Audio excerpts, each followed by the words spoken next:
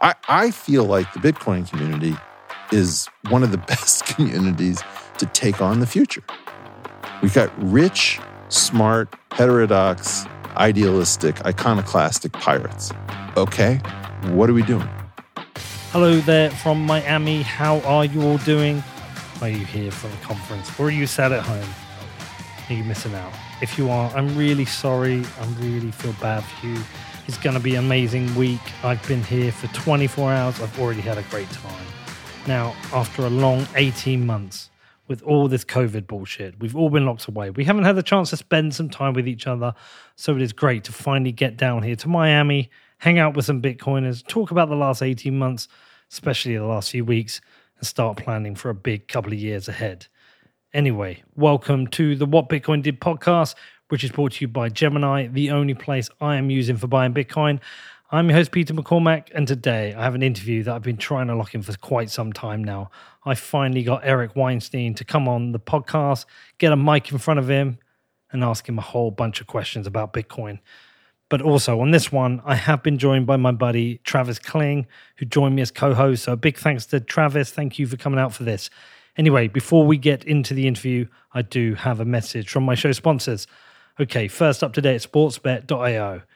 Now, next to Bitcoin, I have a couple of big other passions. One is football and the other is cars.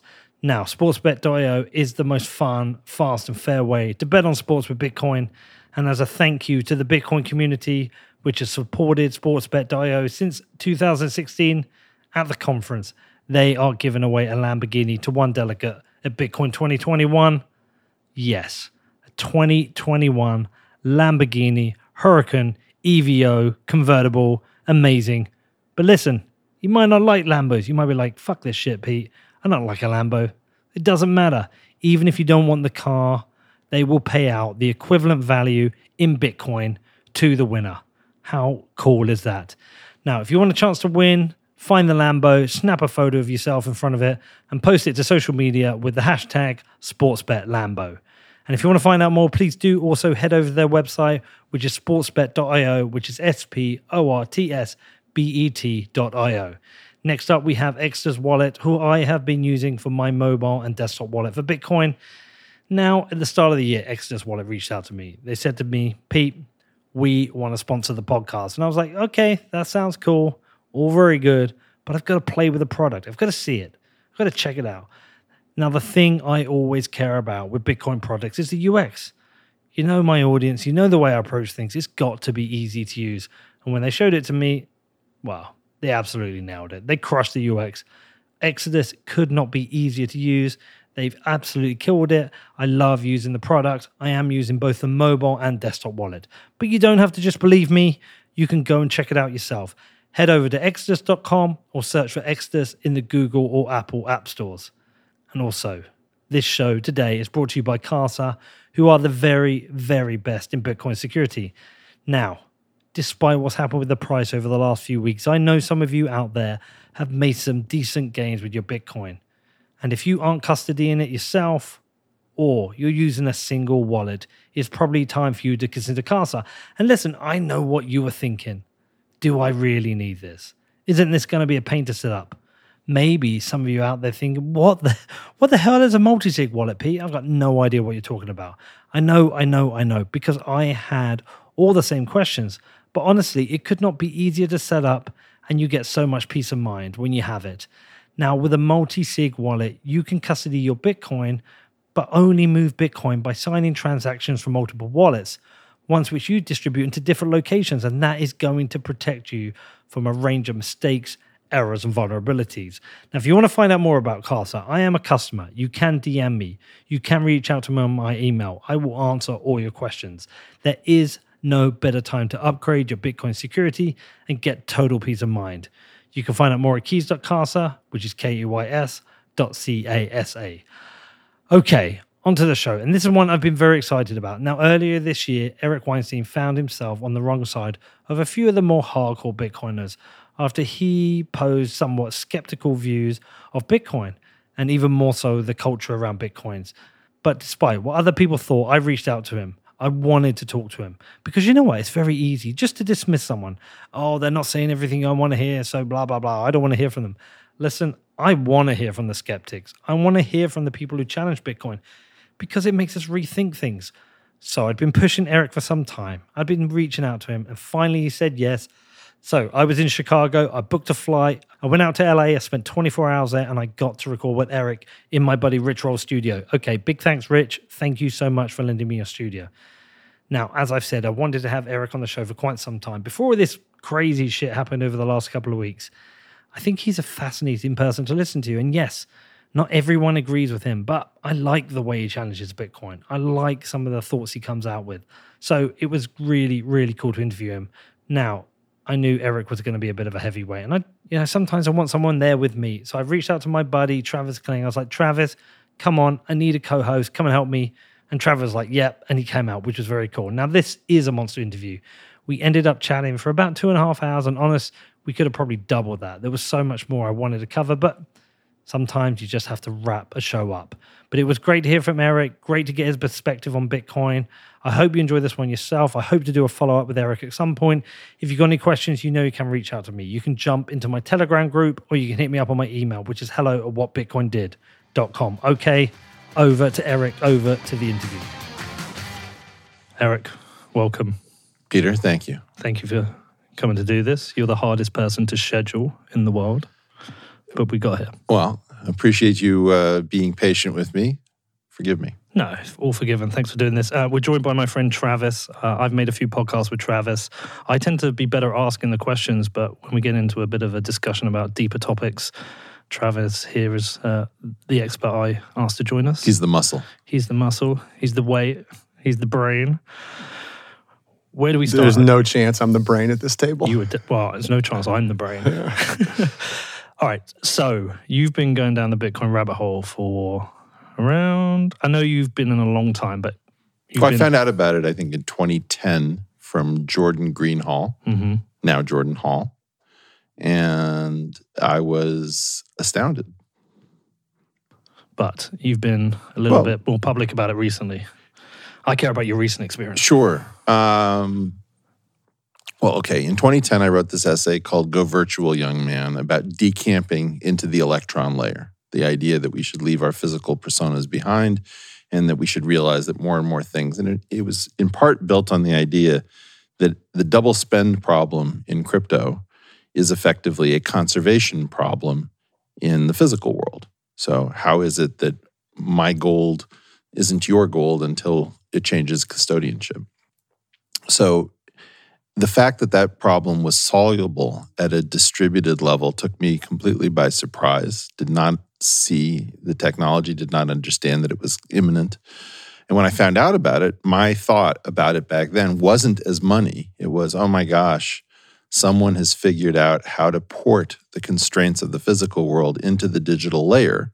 And therefore, we can set about rebuilding everything that we know to be possible, because the physical world is a proof that what we see in front of us, bottles, glasses, microphones, are real. Mm-hmm. And so the idea that you could take physical law, come up with a digital form of it, and then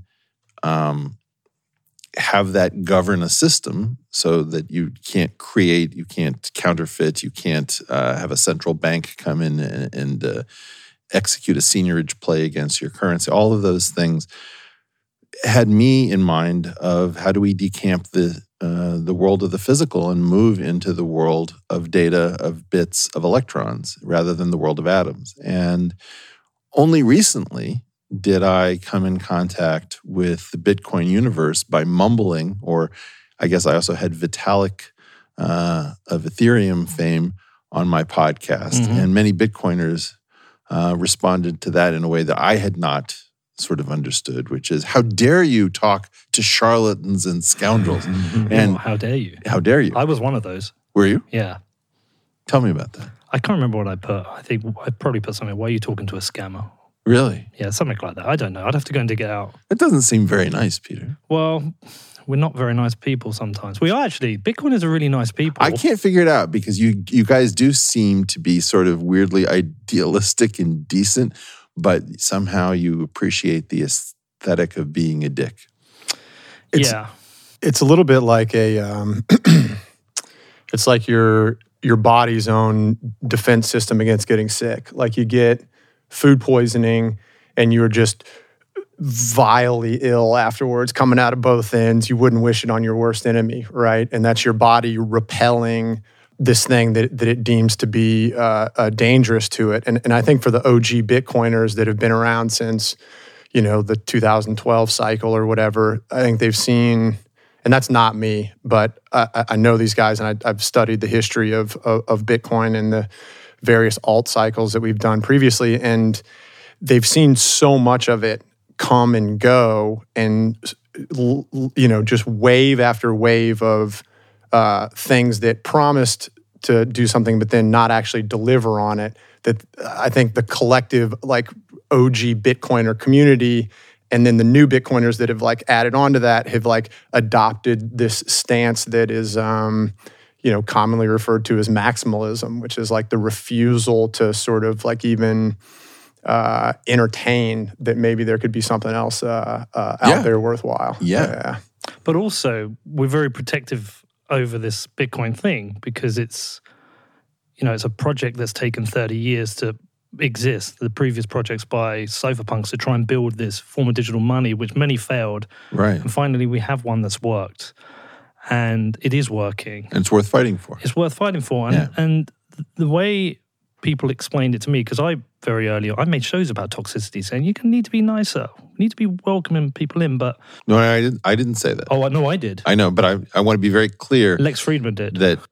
That's the kumbaya love perspective. Yeah. I probably have a different perspective. Well, so I think what it is once you've been in for a while, and like Travis said, you hear the same bullshit over and over again, but once you have your material amount of net wealth in there, you want it protected. It has to be hard but to change. That's talking your book. And it's if the issue is that my net worth is in this object, and now the idea is that object is susceptible to going down or going up, depending upon how people feel about it, I have to ensure that people feel about this in a way that's coincident with my financial goals. No, that's a different point. Sure. So forget the financial goals. We've had all this stuff with Elon recently, and plenty of us, have said, "Fuck off, sell your Bitcoin. We don't want you here. If you're going to cause issues, and we'll take the net loss. We're in this for the long term. This is a multi-year project for us. Yeah. It's more about people coming in, trying to centralize the project or trying to influence narratives in a new way. This kind of, you see the meme, I just discovered Bitcoin, I'm here to fix it, that kind of thing.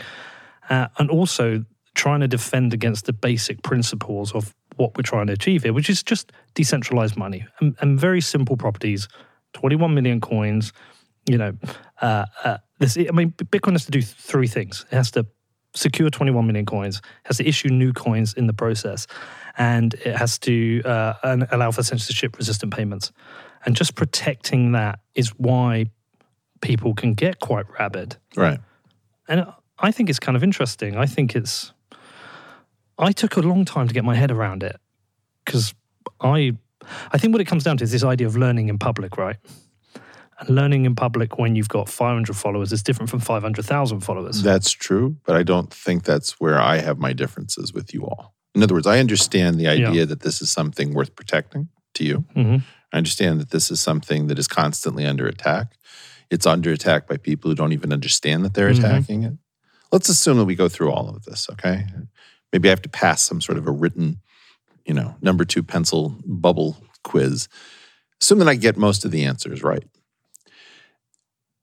At that point, what I understand of it is that this system has a bolt-on culture that is necessary, potentially, in order to get it to function. It may be that Bitcoin maximalism is a necessary part of Bitcoin for Bitcoin to work. So assume that that's true. Mm-hmm. In which case, it isn't just the protocol from the white paper or whatever.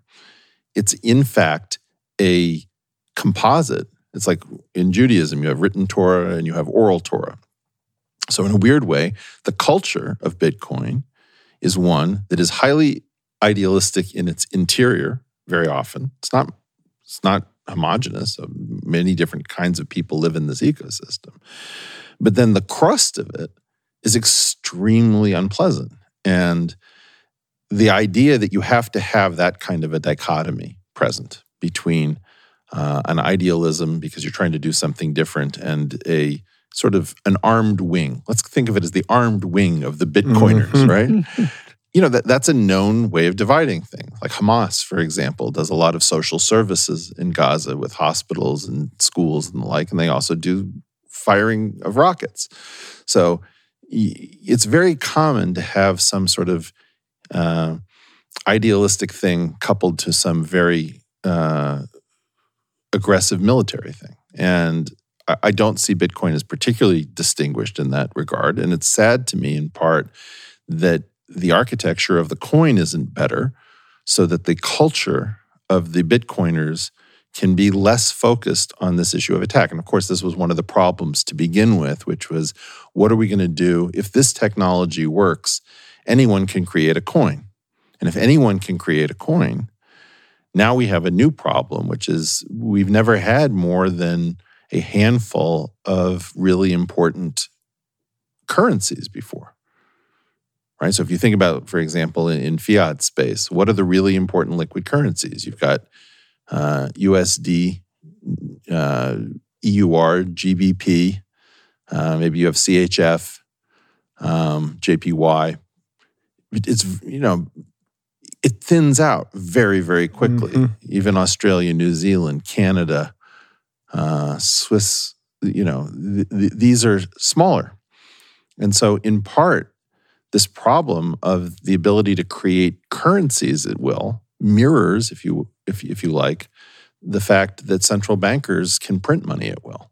And this is one of the problems is that they have the ability to print, and you have to have a culture that stops printing. And so what you guys have figured out is that you have to have a culture that stops printing crypto and not printing it in the level of new Bitcoins, but new coins. We can't really stop that, though. But in part, what you're trying to do is you're trying to make it non-profitable. No, actually, I think what we're trying to do is, if you've been in long enough, you've seen people buy a new coin, make a profit, and then suddenly be in a loss as the rug gets pulled, and then that coin just dies off. Very few has survived multiple cycles. It's more about trying to guide people towards Bitcoin and what's different about it. Yes and no. I would say that part of it is altruistic, saying, I don't want you to make these mistakes. There is the altruistic aspect of have fun being poor. You're trying to tell somebody, you don't have to lose. Mm-hmm. Yes, you're not going to win as much as if you'd got in 2011, but on the other hand, you don't have to lose. So in a weird way, even the completely charmless epithet, have fun being poor or staying poor, has a bit of idealism to it. Of course. Yeah. But here you are both talking your book. I mean, you said it yourself, that when your net worth is invested in this object, you have a different feeling about it. And the issue of talking one's book is distinct from warning other people, is distinct from having a preference for Bitcoin over everything else, if for no other reason than its etiology is different. It comes from a mysterious place that we don't yet understand. It's not trying to be smart contracts, although there are things that are bolt-ons and off to the side that may have those properties. So let's agree that there is some standard process by which people discover the world of crypto. They make certain canonical mistakes, right? Mm-hmm. There's a way in which the community has been through this a million times. People come in at different levels. People come in just wanting to learn. Other people come in saying, don't worry, I've solved everything. And, buy Bruno coin or buy Sally coin or whatever it is, So you create your own. Okay. What I'm much more interested in is, where is the really good conversation to be had around crypto in general, Bitcoin in particular, and the relationship between fiat and crypto, between that which is enforced by violence and that which is enforced by math? Well, a lot of people in the circles I mix in, they don't even entertain the conversation of crypto. They don't even use the word. It's like, no, I'm not in crypto, I'm in Bitcoin. Yeah. That's just a bunch of bullshit. And the way I tend to think about it myself, the way I've compartmentalized it, is that I consider Bitcoin to be my vault that's protected. It's protected by math, cryptography, and a rabid army of plebs who are, or cyber hornets as Saylor calls them, who are there to, protect Bitcoin. Yeah. And then I consider all the other stuff. I think that's me taking a bit of money out of my vault and going to Vegas and going to the casino, just playing the roulette. See, but this is one of these revelations, which is that you think of this primarily as money. Mm-hmm. And one of the ways in which I get into trouble with Bitcoiners is not thinking about this primarily as money. Okay. And so the issue of it being a form of money was important to getting people to adopt distributed computing. And so even if you view it as purely a technology, the fact that that technology was a technology built around money and it could make you rich in traditional terms by understanding it, is a very good example of getting fitness landscapes to cause the adoption of a new technology. So in a certain sense, wealth is its killer app so far. People are always saying, what's the application? Well, I would say one thing is that it's made a lot of people very wealthy. And so true. In a weird way, money is the killer app of the blockchain decentralized computing story. But if I continue to think about it as technology, in every other situation, people want to innovate. Mm-hmm. And the great danger in Bitcoin is, no, you can't innovate around this because it's money. Because it's money, it should be resistant to certain kinds of innovation. Then we get into a different discussion about, well, do you have to do something, in the main thread, or can you do something off to the side? And we're not really against innovation. My concern is that there are a huge number of uninteresting conversations to be had around this. And I don't want to waste your time and your listeners' time in one of the rivulets. One of the things that I've learned is that everybody sounds like something. And so whether or not I'm just saying the same thing everybody does when they alight in the Bitcoin universe, or whether I'm saying something different, people will hear it in terms of what they've already heard before.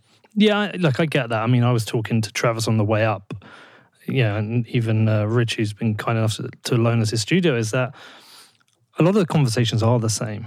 Yeah. Yeah, and it is good to get different voices on and hear different voices. And I was pestering you because I actually wanted to hear about the things you have to say. Whether or not I agree, it doesn't matter. We can debate those, but it is interesting to get into that. But it's funny that I don't consider this a technical revolution. This to me is a monetary revolution. I absolutely You don't see this as a technical revolution? No, I see it as a monetary revolution. No, I see it as a technical revolution as well. Yeah, I tell you, I think it's both. Yeah, it seems like it's both. The like shorthand way that I think about this a lot, and as a guy that runs an investment fund for a living, have definitely spent tons of time for years thinking about this.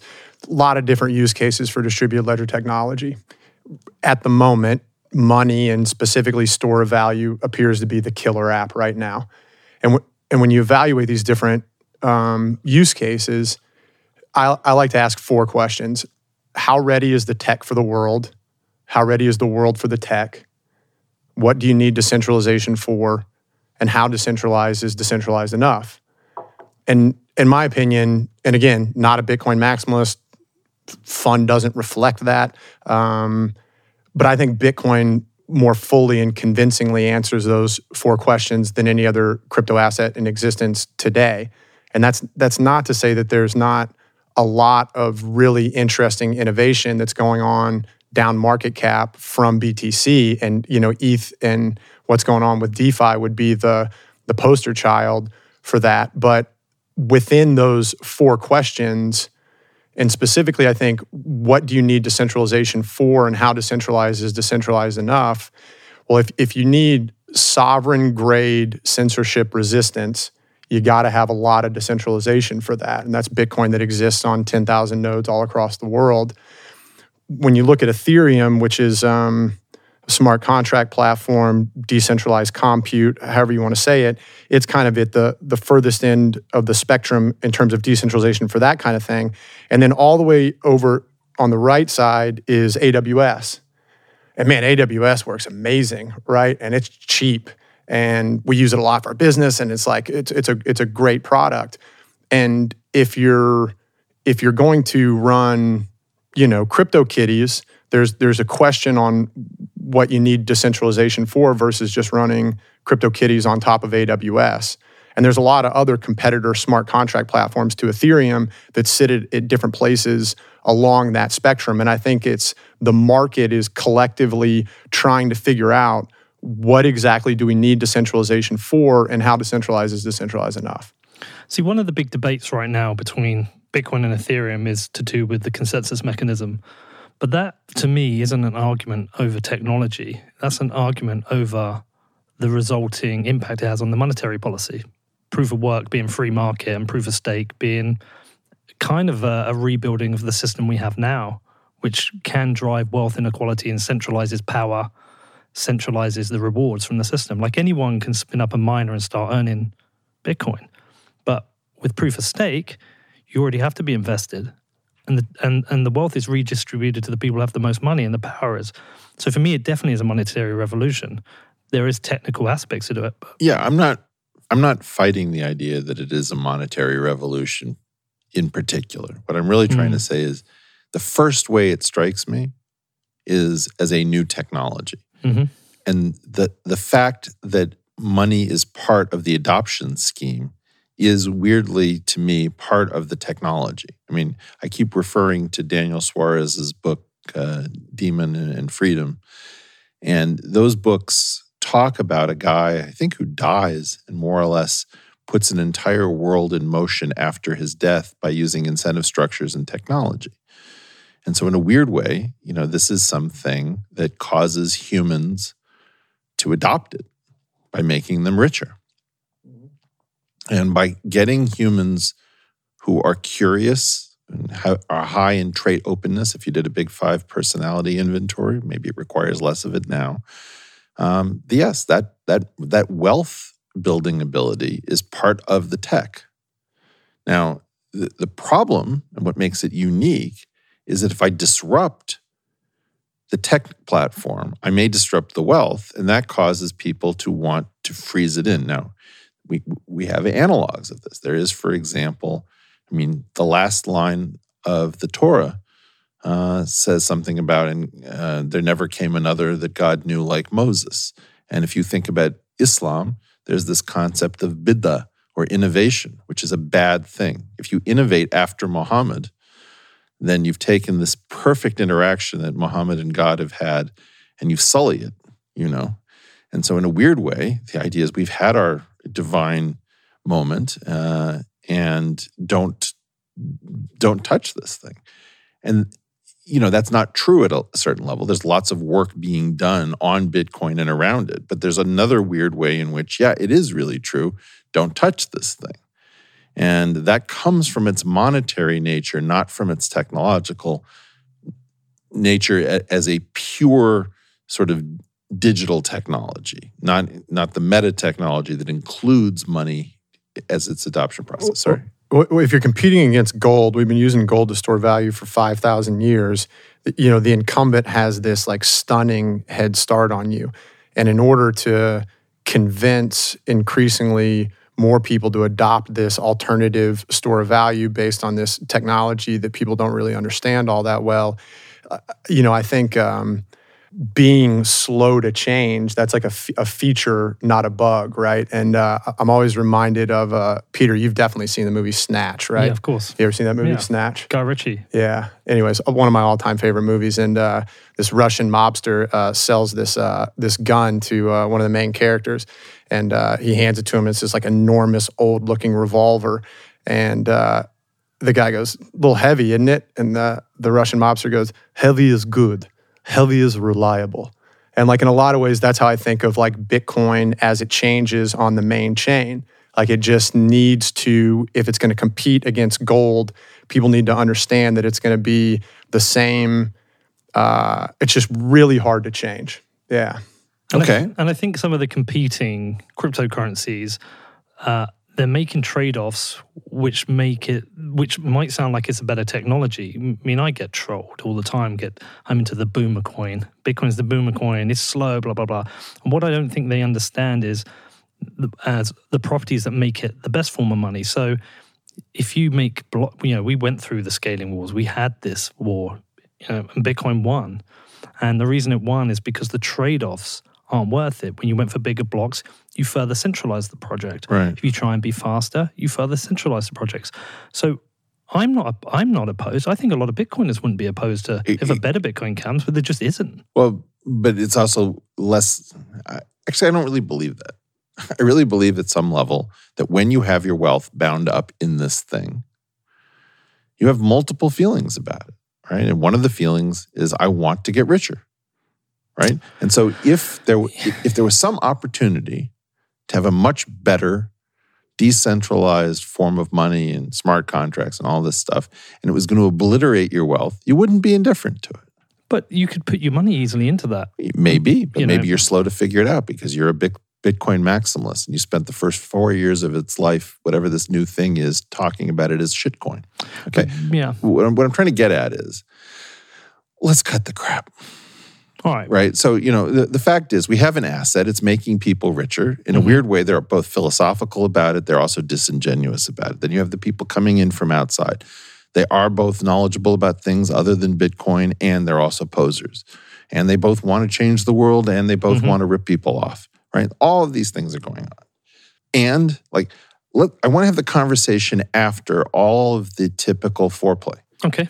Right? So all of the foreplay has to do about, no, we don't really mean this. We may appear this way, but we're actually trying to do something. And if you get to know it, whatever, doesn't matter.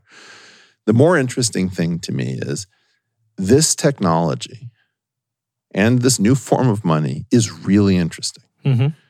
And it's new and it means something.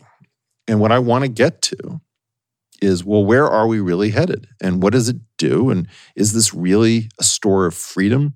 We talk about a store of value, but is this really an effective store of freedom? If the world's major governments decide that they can't stop the technology, but they can cause the penalties to be very high, just the way we do for counterfeiting. Counterfeiting fiat currency. By the populace, not by the government, because the government counterfeits. Well, the government prints. It's counterfeiting. No, it's not. It's retaining a right to transfer wealth by printing fiat currency. I think they're counterfeiting. They're counterfeiting. I think the government counterfeits currency when they print it. Because it's no different to if I was to create a machine to print money. I mean the definition of counterfeiting is making fake money, and the government, part of its role is it gets to create real money. The government creates, or if you like, just to riff off this, the government creates a fake reality, if that's what you want to call but civics. They get to print their way out of mistakes. All right, so now the idea is that you have civics as fake. Yeah. Right? Okay, so we have a fake democracy, we have a fake military that deals out real death. I don't know where we're going with this. In other words, I may be your ally in saying I can't stand the government's right to print money and claim that it's engaging in stimulus or relief or, lubricating the economy or who knows what. Right? You're transferring wealth by diluting. Yeah, okay. But I just consider it legalized counterfeiting. But you just said you had to say legalized. Yeah, I'm just saying it's the exact same app. If I could create perfect notes, should we call tax theft? I think there's certainly people who are listening who want me to say that. Exactly, that's what I'm trying to say. Which is, this is the problem I have with all of these conversations. I'm not an anarchist, though. Whatever, but we get into these things where we just have these typical well-worn conversations about things like, is printing money counterfeiting? You know as well as I do that it is if you believe governments are legitimate, then they're retaining a right over their fiat currency to make more of it, diluting people in the process, right? So they're going to devalue it through the mechanism of seigniorage. Mm-hmm. Now, we can say seigniorage and we're not going to get upset, but if you want to say counterfeiting, I'm going to sit there and say, well, what's the dictionary definition? If a government counterfeits in its own currency, I agree that if you start printing euros and you're the United States, then you've got a different issue. But does the United States have the right to print US dollars if it enforces its currency by violence? Yes, it calls counterfeiting what it does done by anyone who is not it. There we go. I like that. Okay. Yeah, but my point being is they have the right to print their way out of their mistakes, and we don't. That's right. Yeah. So okay, let's do it a different way then. Shall we theorize the impact of the growth in Bitcoin? If it just continues to grow, what will the impact be? Rather than debate whether tax is theft and yada yada, theorize where it goes. Then what is the actual impact? Well, at some point, crypto gets big enough that our governments who issue fiat currency are going to want a do-over. Mm-hmm. And that scares the crap out of me. Because the number one ploy will be to say, if we catch you transacting in this, we're going to make your life hell. And we're not going to catch all of you. Right? If you decide that you're going to print a dollar bill on your home printer, the odds that we're going to catch you are very, very low. But we're going to make the penalty very, very high so you don't start experimenting with this. All right, well, that's what you're going to start to see. Is you're going to start to see draconian penalties for doing things that are difficult to stop using crypto if we are not careful. What do you think the likelihood is of that outcome? Depends. I mean, there are a lot of ways that the Bitcoin story goes south in a very dangerous way. And by south, you mean like Bitcoin fails, or you mean like south, like it gets so big that we don't know. This is a novel object. Yeah. Mm-hmm. And part of what makes it exciting is novelty. Now, when you hear many people talking about Bitcoin, they will talk about it as if its past will be its future. The most remarkable thing about Bitcoin, by far, is every day I check it and it's not zero against the US dollar. And I think this thing is a miracle. And literally, Lindy effect. People love that word in Bitcoin. Is that right? Yeah. Just means it's been around. Okay. Yeah. I can't tell you how impressed I am every day that it's not at zero. It's just one more day, this thing, which the prize for taking this thing down is enormous. Effectively, it's offering a bounty. And it hasn't happened, even after like the Mt. Gox, and all that kind of stuff. Mm-hmm. It has been very durable. And that's one of the reasons why it has a very stable following of people who are fanatical, because everybody wants to take it down. I mean, you think George Soros wouldn't enjoy speculating against Bitcoin and making billions and showing up the community? He's actually been investing in the asset class. He's actually gone the other way. But well, I'm just sure. Yeah, I get it. Yeah. How much fun to have all the Bitcoiners in your back pocket because you skin them alive. Yeah. Now, that world in which Bitcoin continues to exist has to reconcile with itself with the fact that Bitcoin hasn't been exposed to most things that can happen. Bitcoin has happened during a period of relative quiet in terms of the world's, let's say, military engagements. It has taken place in a period of relative technological stagnation. I don't know how Bitcoin behaves more generally, or what happens when it gets close to its 21 million ceiling or anything. I don't know how it will continue to deal with its challenges. Now, it's got a large number of years where it hasn't fallen apart. But no, this is a dangerous object. To your point about gold, we know a lot more about gold. I mean, dangerous in what way though? What, dangerous as a threat to government? Well, let's think about gold, the US dollar, and Bitcoin in the same terms. Yeah. Okay. Gold comes not only from physics, but from violent physics. It doesn't just come from stars. It comes from like collisions and explosions of stars. It's very hard to make gold. Mm-hmm. Fiat comes from a printing press and the threat of violence. So we've got gold that comes from violent engagements of stars. We've got USD, which comes from the full faith and violence of the US government. Mm-hmm. And we have Bitcoin that comes from what? Peaceful revolution. Come on. You're not read Nick Carter's? It comes from elliptic curves. It comes from math. And in a weird way, that shift towards number theory, it's to make sure that you have a form of money that reveals a potential undoing. If there's a huge change in quantum computing or cryptography, or we come to understand that there's a back door, if we have some change, for example, in physics, maybe we can make gold atoms out of helium and hydrogen. I don't know. Potentially you always have the problem of a central bank goes hyperinflationary and just runs the printing presses morning, noon, and night. All of these things have a problem, because if you think about the traditional definition of money, we have store of value and medium of exchange and unit of account, all these things. It may be that there really isn't any good example of money. Well, they're all relative to each other. Right? That's the point. And depending on what you're measuring it on. Well, but one of the issues is, does the volatility of the exchange rate, if it's volatile enough, actually function as a threat to store of value, even assuming there's no drift of the median exchange rate? It's only been volatile to the upside over any kind of like meaningful amount of time, right? Well, this is the point you have. You have a long-term trend, and so you can detrend it. You can subtract off the trend and just say, what is its propensity of the exchange rate? Can we remember it's not Bitcoin, it's the exchange rate of Bitcoin that has the volatility to it. So then you can ask, okay, well, how volatile is this asset on an annualized basis? It's pretty volatile.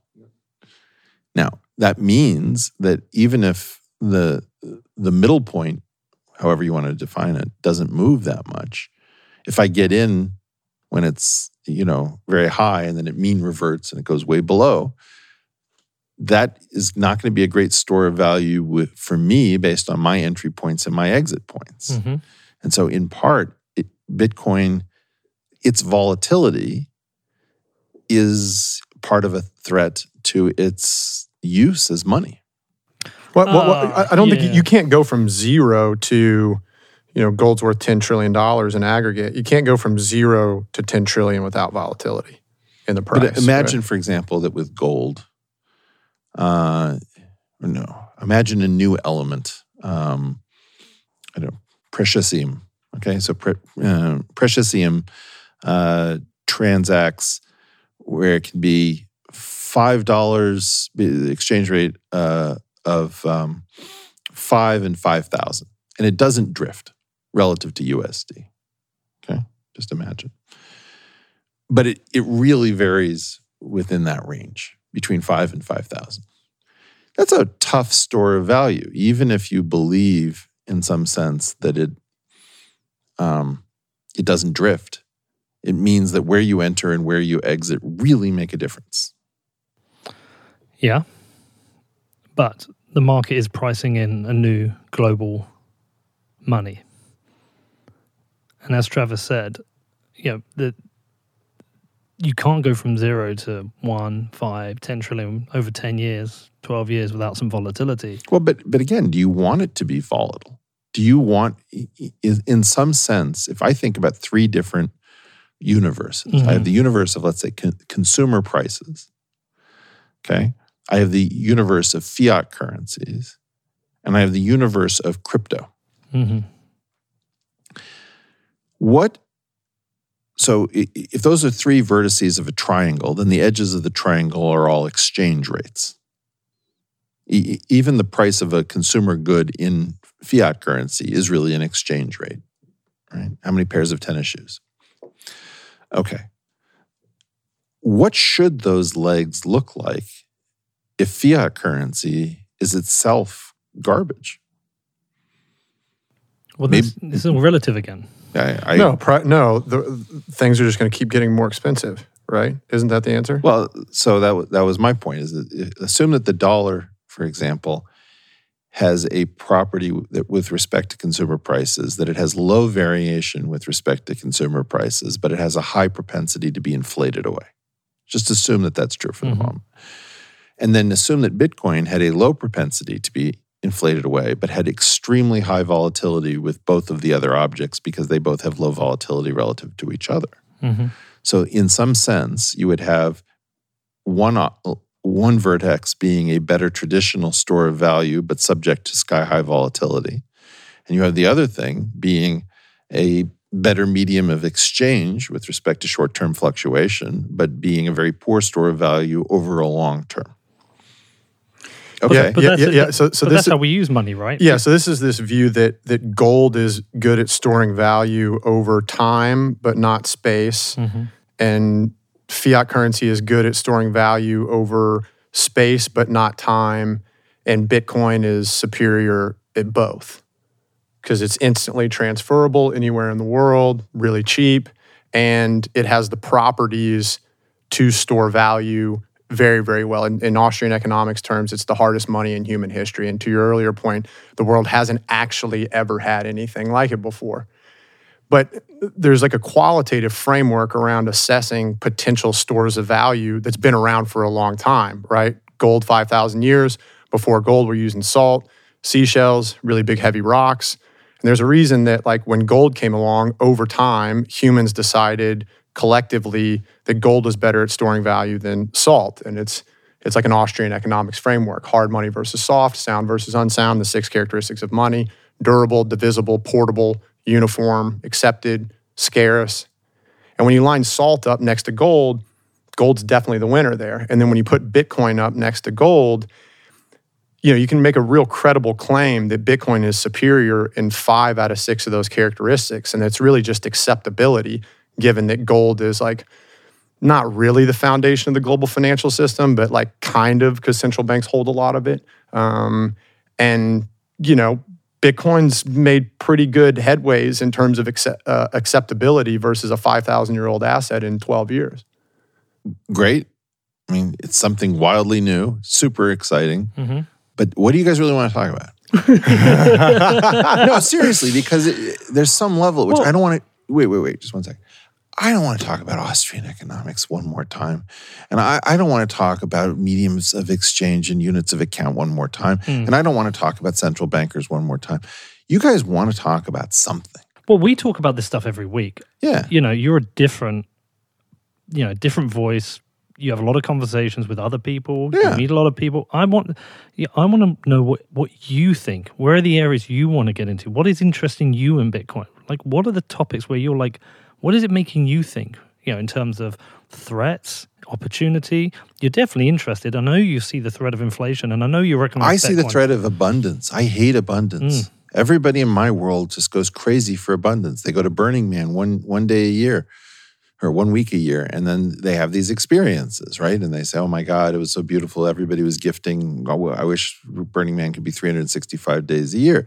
And there's a relationship at Burning Man between Black Rock City, right? And what they call the default world.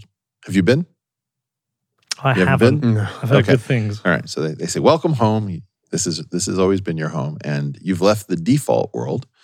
And the default world is fiat mediated, right? And so there's a weird way in which Bitcoin and Black Rock City are like real things. They're durable. They've been doing the Black Rock City for quite some time, since it was on Baker Beach.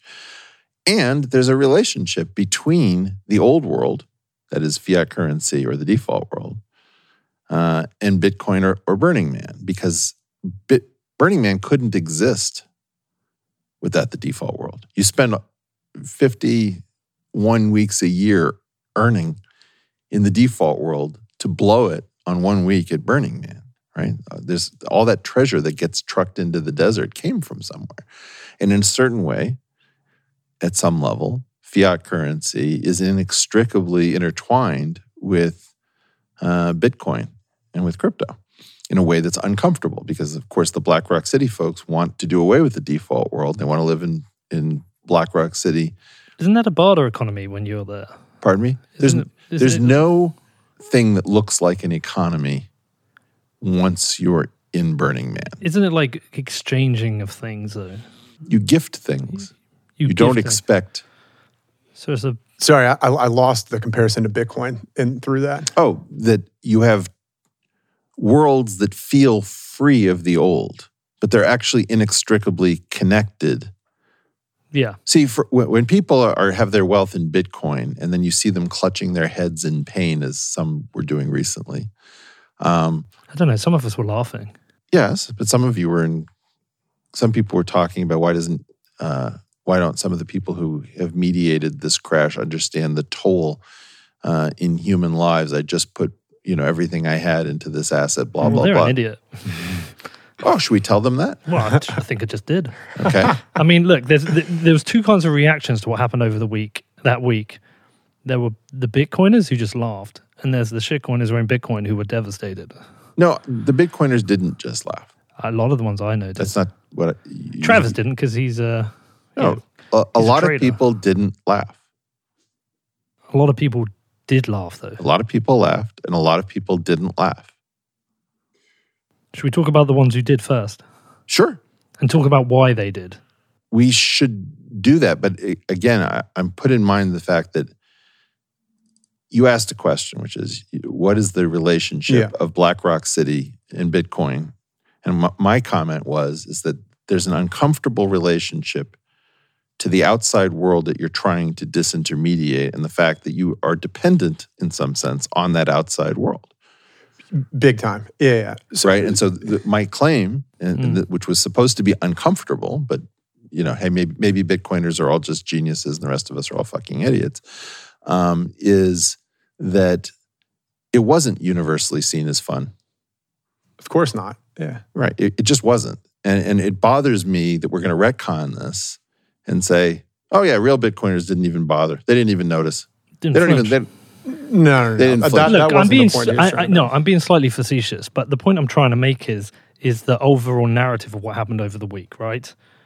Bitcoin's had a great year, but Bitcoin, as we said, it's meant to be decentralized, and decentralization isn't just a decentralization of the tech; it's a decentralization of the power. If you look at how the process works for doing upgrades to Bitcoin, the BIP process, the review process, the social consensus that's reached, the test, the building the code, the testing the code, the deployment, the signaling for the code. That is a beautifully designed, decentralized process to ensure it's hard to change, and when changes come, they're necessary and they're big and important upgrades to the system. What we had was a centralization of power and influence over narrative and market prices, which came essentially a lot from Elon Musk, who's been kind of schizophrenically changing his opinions on Bitcoin. And that a lot of Bitcoiners don't like that because it's too much power and concentration. Who gave him this power? Well, he took it. He took it. Yeah, he bought $1.5 billion. Maybe, but in fairness, Travis, we also gave it to him because myself, I was like celebrating. This is amazing. Tesla involved. This is going to be great because other companies are going to think about it. I now reflect on that as okay.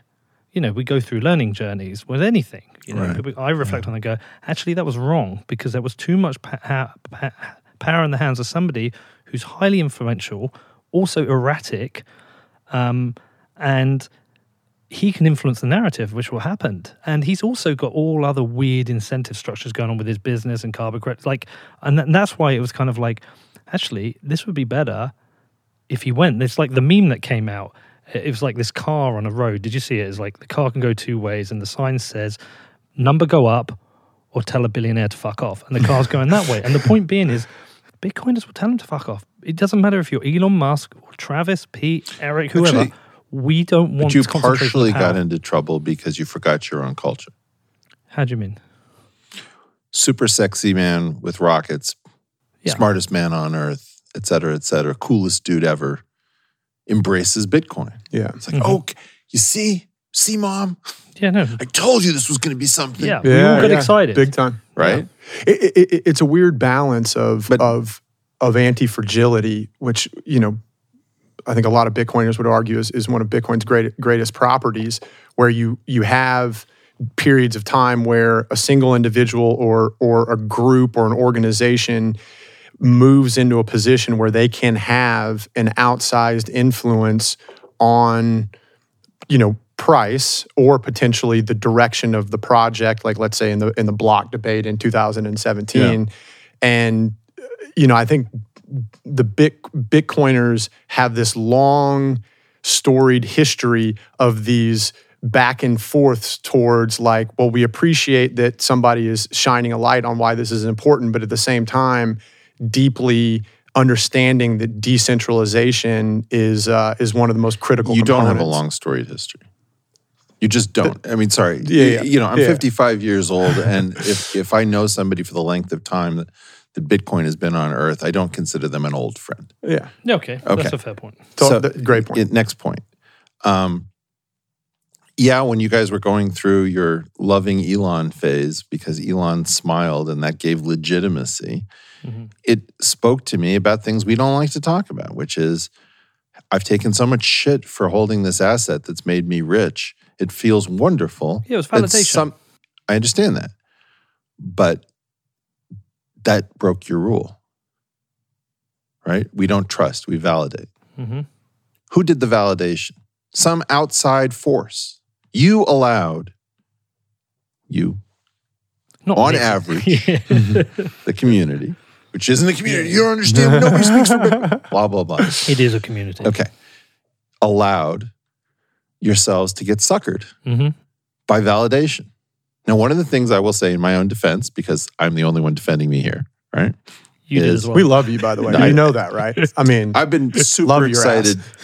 I've been super excited to do this, and we are natural allies, and this will all work out in the end. But you watch your step. If you put a foot wrong, we'll fucking come after you. Which is why I'm introducing Eric Coin. What I was going to say is that I didn't allow you guys to push me off Bitcoin when you're being dicks, and I'm not going to abandon Bitcoin because its number goes down. And so from my perspective, I'm just looking at this laughing, no offense, which is, I got your stuff better than you did. Which is, don't suck up to the billionaire. Well, we can't be absolute about this. There were plenty of people when Elon came in, but plenty of, you've heard of the plebs, plenty of those were like, not sure. And you know what? And I think it's made everyone a bit cautious now. Even, I would say, since this episode, even Michael Saylor is now being watched with a different eye. And like, I don't mind saying that. I was saying to him, I think there is that kind of nervousness now. And I also think one of the things with the Elon thing is like, he's getting a lot of pressure. I think it's the reason he's getting a lot of pressure because he's being tested now. Like, you're either in properly. Well, what he did was just wrong. Yeah, of course. And it was wrong at multiple levels. Well, what do you think he did wrong? Because one thing I did wrong is that he explains why he's backing away from this based on information that he had when he was backing into it. Yeah. Huge question around so, all my this. feeling is, come on, cut the crap. What do you think happened? Who cares? I mean, here's my problem. I don't think Elon is really central to the Bitcoin story. I just don't. Agreed. Okay. I think that you think he's pushing away from it? No. Yeah. I think that the key thing is you got to free your mind of Elon, right? You have to appreciate Elon for all the wonderful things that he is, and you have to recognize that it's counterbalanced by all the things that he is that you wish he wasn't, right? And in so doing, he is like the rest of us, right? Now, what I get is that Bitcoin is bigger than any particular person. It doesn't really belong. It's decentralized. Okay, that's its ethos. Within that ethos, I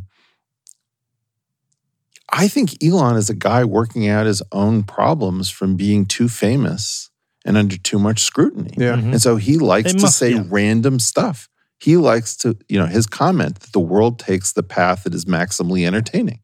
Right? It's pure chaotic neutral, right? At some level. Yeah. And so in a weird way, he's not your hero. He's not your villain.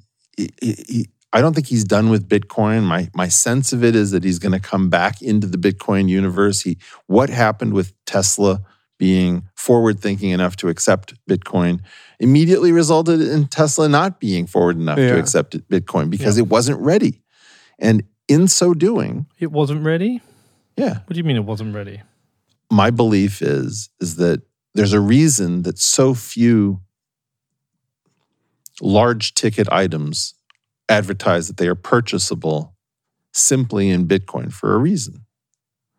You're talking about something with volatility properties that if it comes in contact with the normal financial universe are going to lead to enormous swings. If you hold a lot of Bitcoin on your balance sheet, you've got a situation if you're going to be priced in a numeraire like USD. It's completely conjecture on my part, but I would guess that Tesla sold about 40 Teslas for Bitcoin. Like it just, it's a guess, but there's Gresham's law. I mean, bad money drives out good. You spend the money that's not very good at being money, and you hoard the money that's good at being money. I'm trying to get the idea that when you're first out of the blocks to try to do something big like this, you find out all the reasons why nobody else has done it. Right? So, you announce something, you get all the plaudits. People say, wow, great job. And then you actually have to manage the situation. And so I remember thinking, and maybe this wasn't a very elevated thought, I wonder how long that's going to last. Mm-hmm. Right? Accepting Bitcoin for payment for Teslas, plus buying $1.5 billion worth of Bitcoin on a publicly traded company's balance sheet, if you're going to, that's about 1% impactful accepting Bitcoin and 99% impactful that he put it on his balance sheet. Yes, but my feeling is it was all coming from something that wasn't very well thought out. And that my point wasn't about which has more impact. My thought was, maybe it's just dumb, but I heard Tesla's accepting Bitcoin and I thought, so cool. That was my first reaction. My second question was, I wonder how long that's going to last. Yeah, but the 180 with a press release based on energy uses and then energy use becoming the narrative.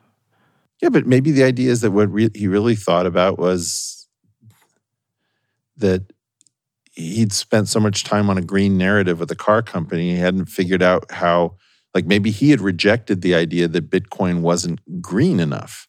And then he found that was going to be too difficult. Who knows? But again, my question is, I really want to talk to Elon about interplanetary stuff and physics. Mm-hmm. I'm not that interested in talking to Elon about crypto unless he's going to do something huge using his wealth or his brain. But it just, again, I get back to this. I'm somewhat bored of the standard conversations we can have around this. Like, what is it that you guys want to do that's next level and awesome? And that's a great, I feel like the Bitcoin community is one of the best communities to take on the future. Mm-hmm. And I'm much more interested about what a bunch of pirates want to do. I've got a huge number of rich, idealistic pirates. Mm-hmm. That should be the most riveting thing. That's one of the reasons that I was dying to do your show when you asked me. We got rich, smart, heterodox, idealistic, iconoclastic pirates. Yep. Okay, what are we doing? We're going to build a country. Are we? Maybe. Okay. We find the right island. We started with money. We got enough of it. There is this turn of phrase of like, save the money, save the world. Fix the money, fix the world. I understand that. And I so think right now I have things I want to fix right now. What do you want to fix? I'll tell you how Bitcoin fixes it. Right, my relationship with my second cousin. Bitcoin fixes everything. Okay. What really is going on for me is sense making. What do you mean? Sorry, what do you mean by that? We used to have newspapers. We used to have universities. We used to have scholars. But we're turning everything on its head right now. You Bitcoin, or we? No, everyone. Everybody is. Everybody's questioning everything. Questioning the media, questioning education, questioning politics. Everything is being rethought out right now. Except for things like honey badgers, which just don't care. Right? And Bitcoin is supposed to be like a honey badger. I think they care first. You think honey badgers care the most? Well, no. Just about certain things. It's like they're the first ones. They were the first ones that I saw, who were they were trashing the media. They were trashing politics. They trash everything. Basically, they don't trust Verify. They don't trust vaccines. Not everyone. Who? It's a spectrum. Who's they? Bitcoiners generally. Bitcoiners generally, and it's a spectrum. Certainly more on the right, or right-leaning or libertarian. There are some on the left, but they keep quiet because they get attacked for being socialist. But certainly they see that you have to change the money to fix a lot of these problems. You can. The root of a lot of these problems is the money, the cheap credit. Okay. You fix that money, you fix a lot of these problems. I mean, you've talked about it a lot, about the degradation of society. Yeah. You know, the Embedded growth obligation. I'm all over this action. We are supposed to be natural allies. Yeah, I agree with that. The idea is that I'm supposed to put laser eyes in my profile photo, and I'm supposed to say I'm a maximalist now, as if I've touched a pot or I'm some kind of a Stepford wife. F that. No, nobody's asking you to do that. You got laser eyes, Travis. I took mine off when we hit a new all-time high. Okay. Well, whatever. It doesn't matter. No, I hear you. Yeah. If I was going to try and attempt to bridge a lot of the things that I've heard you talk about in various different capacities, I would bring up this concept called the trust revolution that I've talked about for a while, and it's something that initially attracted me to this asset class and this technology in 2017 when I was first going down the rabbit hole, and it's actually stunning how much it's been exacerbated since then. But we have seen unchecked power failing society at multiple levels, and that is getting worse, not better. And society is recoiling from that to an increasing degree. And younger generations feel this more acutely than older generations. I think millennials and Gen Z are generations that think Wall Street is rigged, politicians are crooked, and big tech takes your data and they do shitty stuff with it, or they don't keep it safe, or they use it to make themselves the richest people in the world, and they don't return that value back. And there's commonalities across, and you can ask the question, like, when did this start? And I think you could make the case that it started when in 2001 on the back of 9/11, when we went over in the Middle East and tens of thousands of lives were lost on the American side and many more on the other side. $10 trillion were spent. And what we went over there for in the first place never ended up happening. And there was a question about why that happened. And then it was exacerbated in 2008 on the back of the financial crisis when you damn near blew the whole world up. Nobody went to jail. Everybody, the bankers were all fine. And then you fast forward to Brexit and Donald Trump. And why did those two things happen on the other side of the world within a handful of months of one another, but with like sort of like the exact same underlying drivers? And then you just had hit after hit, NSA spying, Black Lives Matter, the Me Too movement. It's all coming apart. Harvey Weinstein, like all of these things. And society is recoiling from, power tends to corrupt and absolute power corrupts absolutely. Right. That's right. Yeah. And the question is, what decentralized power, what does that do?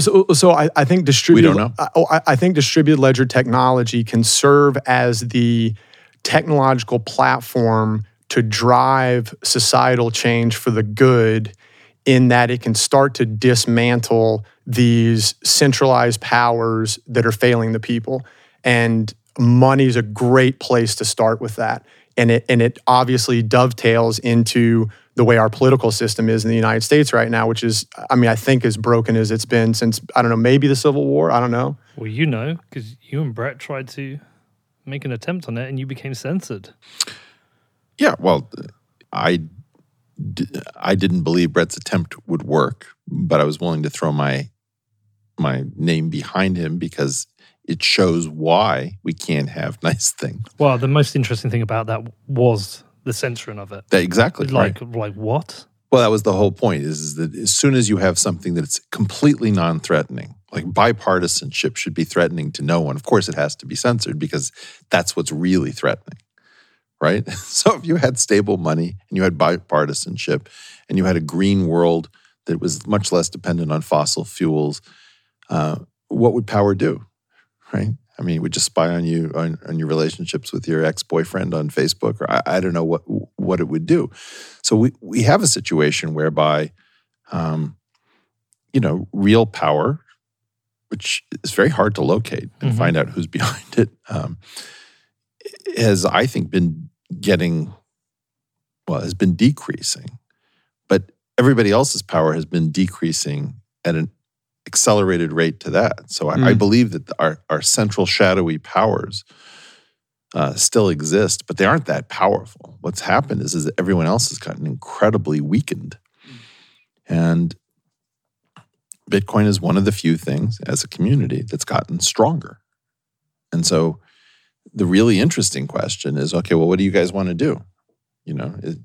Is just hang on for dear life and buy a Lambo at some point? Is that what we're doing, or are we taking on nation states? What's the plan here? There is no plan. It's not binary. We don't need a plan. It's not binary. What? It's not binary. We can get Lambos and take them on. Well, but you're taking them on less. I'm really excited. I mean, you have to appreciate. I'm really excited about not dying. Right? Not dying is one of the things that excites me the most. Okay. And are you getting cryogenically frozen? Not that kind of not dying. Okay. You have kids? I have 2. All right. That kind of not dying. Okay. Right? So my feeling is I want my lineage not to have a death sentence. And being trapped on a thermonuclear planet with lunatics with fingers on the button is not my idea of a good time. Mm-hmm. So I want out of that. And most determinedly, I want off this planet. So you want to go to Mars? No. Where do you want to go? Mars and the Moon are starter planets, but there are only 2 of them. Is Elon going to give you a seat? No, he's not going to give me. I don't know Elon. Oh, I thought you might be able to apologize to him for me because I kind of need a seat. He's giving me your seat. He's giving you my seat. Fucker. No, I mean, I think what we need to do is focus on physics. Okay. I keep saying to you guys, okay, you're getting so rich, number go up. When are we doing physics? When are we actually going to invest in the ability to escape this planet? No, that's my pet thing, which is that I want humans to survive. Yeah. Okay. That's not my pet thing. Yeah, you don't care. I know, I do, but I just think it's not going to happen in my lifetime. Probably not happen in my kids' lifetime. It's not my focus of attention. My focus of attention is... You are aware that there are UFOs. Yeah, this is a good timing, isn't it? Yeah. I think you should rescale your time horizons. Are you a UFO? Everyone is. You are. Well, look, are you not? I just don't know. I'm just not sure. Oh, you should verify. Don't trust me. Well, listen, look, but I'm in more simple terms. I'm not I'm a bit of a moron, really, and I don't have a university degree, and all I can think about are the things that are close to me, which is me. So here you are bragging that you weren't dumb enough to invest in a university degree, and you're doing it through false humility. I'm a dropout. I'm a university dropout. Peter, you're really pissing me off. I'm a university dropout. I am actually a university dropout. I'm good. I have to when I get a smart person, I have to bring someone smart like Travis to help me. Listen, look, I have to think close to me and what's important to me. And the things that are close and important to me is me and my family. What's going to happen to the UK over the next 10, 20 years? Is it going to see a similar? Well, it is seeing a similar societal breakdown as the US happens. Where do I want to live? Where do I want to be? What's going to give me freedom? I actually start from a very selfish point. What is best for me and best for my family? Where should I live? Actually, quite like look at Texas at the moment, though. But by the by, and then what can I do to help others? And I think in terms of what we do with Bitcoin, it's just trying to drive some form of choice and financial freedom, some kind of separation from this system, which is unfair. Like my producer, you know the website, WTF71, because you like it. My producer, Ben, worked on that. Okay. I know that what we've seen is like a lot of my friends would be traditionally middle class, now don't really have much disposable income at the end of each month. Yeah, no kidding. And we're seeing, so I see Bitcoin as a chance to... So is it a revolution? Is it a financial revolution? It's definitely a monetary revolution. Okay. But I don't understand how it's going to play out, because we're building something new here. It's a form of money we've never had before, completely decentralized, completely digital. We're trying to decentralize power. I mean, we talked about what happened with Elon earlier. We go through learning lessons. 2017 was a scaling war. We learned that forks aren't popular. We learned that big blocks don't work. This year, we've learned that billionaire power isn't good. We keep going through these... Oh, but you knew that. No, I didn't. I didn't. Yes, you did. Maybe if I'd thought You guys about made it an through. exception. If I'd have rationalized it, No, maybe you made I an had. exception for a particular billionaire because the particular billionaire showed up with the cachet of cool. Well, strictly speaking, then we've made the same for Michael Saylor. So we've made it for 2 billionaires and Jack Dorsey, a third billionaire. So it's not just, we've made it for all billionaires. Well, let's say it's not really about billionaires. It's about acceptance Yeah, and the validation and and validation. Yeah. And I wish, look, in part, I'm looking for confidence, right? The confidence of the community. And we talked about the toxicity. Oh, they're confident. Oh, no, they're not. I mean, you could wheel some maximalists out here Yeah. that would give you a line there'd be zero doubt. Yeah. I'm not talking about absolutism, right? Totalizing behavior is one of the downfalls of the system. I mean, if we brought somebody out who was completely convinced of Salafist Islam, would they be confident? I mean, they might be willing to blow themselves up, to show their confidence that they had an eternal reward taking out people who were threats, to Islam. I don't know. What do you mean by confidence then? Yeah, I don't think I know the difference Yeah. between confidence and conviction. Well, I'm not sure. Confidence. I think at some point you're looking for a quieter, kind of more deliberative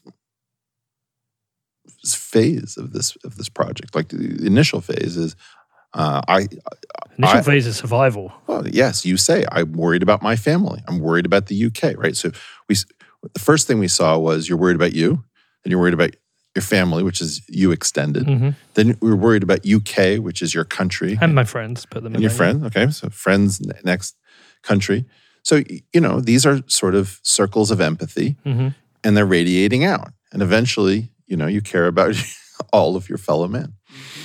There comes to be a point where you're not worried about the Bitcoin. You're not worried about your own personal finances. You're not worried about whether you're right or you're wrong. You've already given yourself your pats on your back. And you start thinking, okay, well, what is this meant to do? What should we be doing? And in part, it's going to be a self-organizing system. And one of the things that we're going to find out is, did this select for people who are able to form institutions themselves? Or are these people who hate institutions so much, we're not going to do that? That's what boomers did, man. Okay, so now, if you form institutions, what will the nature of those institutions be? One possibility, you see, is that Silicon Valley was not good at forming new institutions because it was so good at taking apart old ones. So, the concept of software eating the world meant, why should I create anything in the world if software is just going to eat it later? So the only thing worth doing is doing lightweight software things, because everything that's brick and mortar is going to get blown away. Well, in a certain sense, it may be, here's a good reason why Bitcoin should fail. Bitcoiners, being decentralized, are going to build decentralized things. And those decentralized things will be very good at removing corrupt things that are centralized. And it will be very bad at actually creating the new framework that we need when centralization is necessary. Yeah. Now, that I don't know. That's a story, right? It's not necessarily a true story. Maybe the Bitcoiners are exceptionally good at doing centralized thing when centralization is called for. I don't know. Well, we're talking in absolutes again. That's the thing about Bitcoin, is there's a range. There is an absolute range. There are those that want complete breakdown of the state and believe in anarchism, which I don't. I don't think it's not whether I theoretically believe it or not. I just don't believe it can happen. Yeah, I agree because humans want to organize. You and I have talked about we this. We talked about this, and we had that conversation because I found, oh God, I'm going to get so much hate for saying this, but I found your conversation with Brett about the monopoly on violence really interesting, because I was trying to weigh up the net of both scenarios. Absolute freedom versus state and a monopoly on violence, and like, which is net best? And it depends where you measure it. Like, if you are a complete freedom loving anarchist, you absolutely believe that you should be free and no one should have any right to make any decision over you. Others believe that it's better that we organize and we have agreed collective rules. I find that super interesting, but the spectrum is there. You have got anarchists, and you've got some quiet under the radar socialists who don't want to admit it because they don't want to get called and everything in between. And Yeah, so there are a range of people and they want to do a range of things, but I think the common thing that brings most Bitcoiners together is they want to end what is considered the cancer of central banking. Yeah. I think that is one What of is the cancer of central bank? I just think it's the ability to mess with the money, and that where you are, you've seen different impacts. Whether you're in Venezuela, which I've been to see the impact, or whether you're in Lebanon, it's different, or whether you're in Turkey, it's different levels of inflation that's affected it. Right. But I think generally speaking, there is that common understanding, a common agreement that the money printer is too easy to turn on now. There is no check on the power of the money printer. And if we can end that or rein that in, that's going to be better for society. And what if you had an MMT person across from you? I've done it. I did it with Stephanie Kelton. I enjoyed having the conversation. I think she's full of shit, but I enjoyed having the conversation. Okay, but let me just stand in for since she's not here. Right? So the idea is, no, you don't understand. This is great. We have a problem if we can't print our way out of our own debt. You have to appreciate that this is a feature, not a bug, and that in effect, part of the problem is that if you actually introduce the kind of money that you want to introduce, you're going to be condemning society to cyclical tragedy. That effectively, without central banking and various illusions involving money, we have no way of dampening this cycle, and it's just going to be a cycle of monetary and financial violence that is revisited upon everyone at times of the market's choosing and not when we can afford it. Well, if you can't print money, you can't go to war in most cases. And when you look at the collapse of fiat currencies, the vast majority of time they happen because a country went to war and kept going to war and financing wars that it couldn't win. And in that way, trying to remove that capability over a long period of time from governments is like unequivocally a peaceful endeavor. I've never actually always bought that argument because we've always been pretty much in a perpetual state of war somewhere on this planet. We can get back to the nature of humanity on that, but just looking at the history of fiat currency collapses, they happen from war. Yeah, but what I'm saying is I think it's sometimes I feel it's a bit reckless to say, oh, if you fix the money, there won't be any more war. I agree with that. Yeah, I think humans, we're going to do what we do. Although we're killing each other less than we ever have before. Which is good. Yeah. Next up, I talked to Eric more about Bitcoin, but before that, I do have a message from my amazing show sponsors. Okay, first up, we're going to kick off with Ledger, the world's most popular hardware wallet. Now, a hardware wallet allows you as a Bitcoiner to take custody of your Bitcoin. Now, I have been a Ledger customer since early 2017, and I'm still using the same Nano S I bought back then. Ledger makes it easy for you to safely manage your Bitcoin by connecting to their Ledger Live software, which is so easy to use, so easy to interface with your Bitcoin. Also, if you are an Android phone user, you can connect your Nano S to that phone to manage your Bitcoin on the go. If you want to find out more, please head over to ledger.com, which is ledger.com. This show is also brought to you by Gemini, my new exchange sponsor, who I am using exclusively for buying and selling Bitcoin. But as I've said in previous weeks, I'm not selling Bitcoin. There ain't no chance I'm selling my Bitcoin. So I've never even tested selling Bitcoin on Gemini because I'm a hodler and I'm holding long term. Now, I have been using the Gemini app for buying dips, but I also set up a DCA with twice monthly buys for Bitcoin. I am yet to find a better app for buying Bitcoin. They've absolutely killed it with the UX. It could not be easier to use. Now, if you want to find out more, please head over to Gemini.com, which is GEMINI.com. And this week, we're going to finish up with BlockFi, the future of Bitcoin and financial services, offering you a range of products. Now, with a BlockFi interest account, you can earn yield on your Bitcoin. Now, I have been a customer of this product for 2 years. I love my Bitcoin working for me. But also with BlockFi, you can take out a Bitcoin-backed loan. You can borrow it against your Bitcoin without selling. And also, imminently, they're going to launch the BlockFi Rewards Visa credit card, offering you 1.5% rewards back on all card purchases paid in Bitcoin. If you're interested in finding out more, head over to blockfi.com, which is blockfi.com.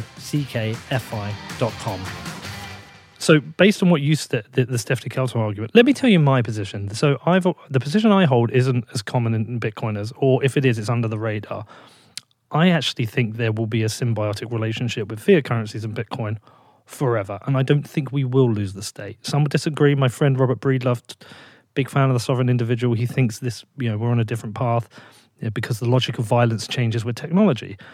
And I love the arguments, I love the theory, but I think humans organize and they want a bit of protection, want a bit of centralized protection. I think what will happen is we will have potentially some checking on the power with Bitcoin, but you will still have the money printer, but it would have to be used in a more responsible way. So for example, go back to pre-71. I'm not a huge expert on the gold standard, okay? But there was a check on the money, but it didn't stop government being able to have the ability to print money. And I think that symbiotic relationship is needed. I still think you need some form of way of organizing society. Because if you have the big, I spoke to Scott Horton. He was like, you don't want to have the big red button to get rid of government, even though he's a libertarian. He said it'll be chaos. Mm-hmm. But what you can do is, let's say, target making it just a bit smaller. It was Eric Voorhees who told me that, 1% or 5% smaller. And let's just try and check because it's got out of hand now. So if Bitcoin can reduce government by 1% next year, I would call that a huge success. A huge success. Yeah. I don't know where, I think you and I are in different places. Well, I expected that. Yeah. I think I'm worried about general collapse at a level that you're not. Oh, no, I am. Okay. No, I am.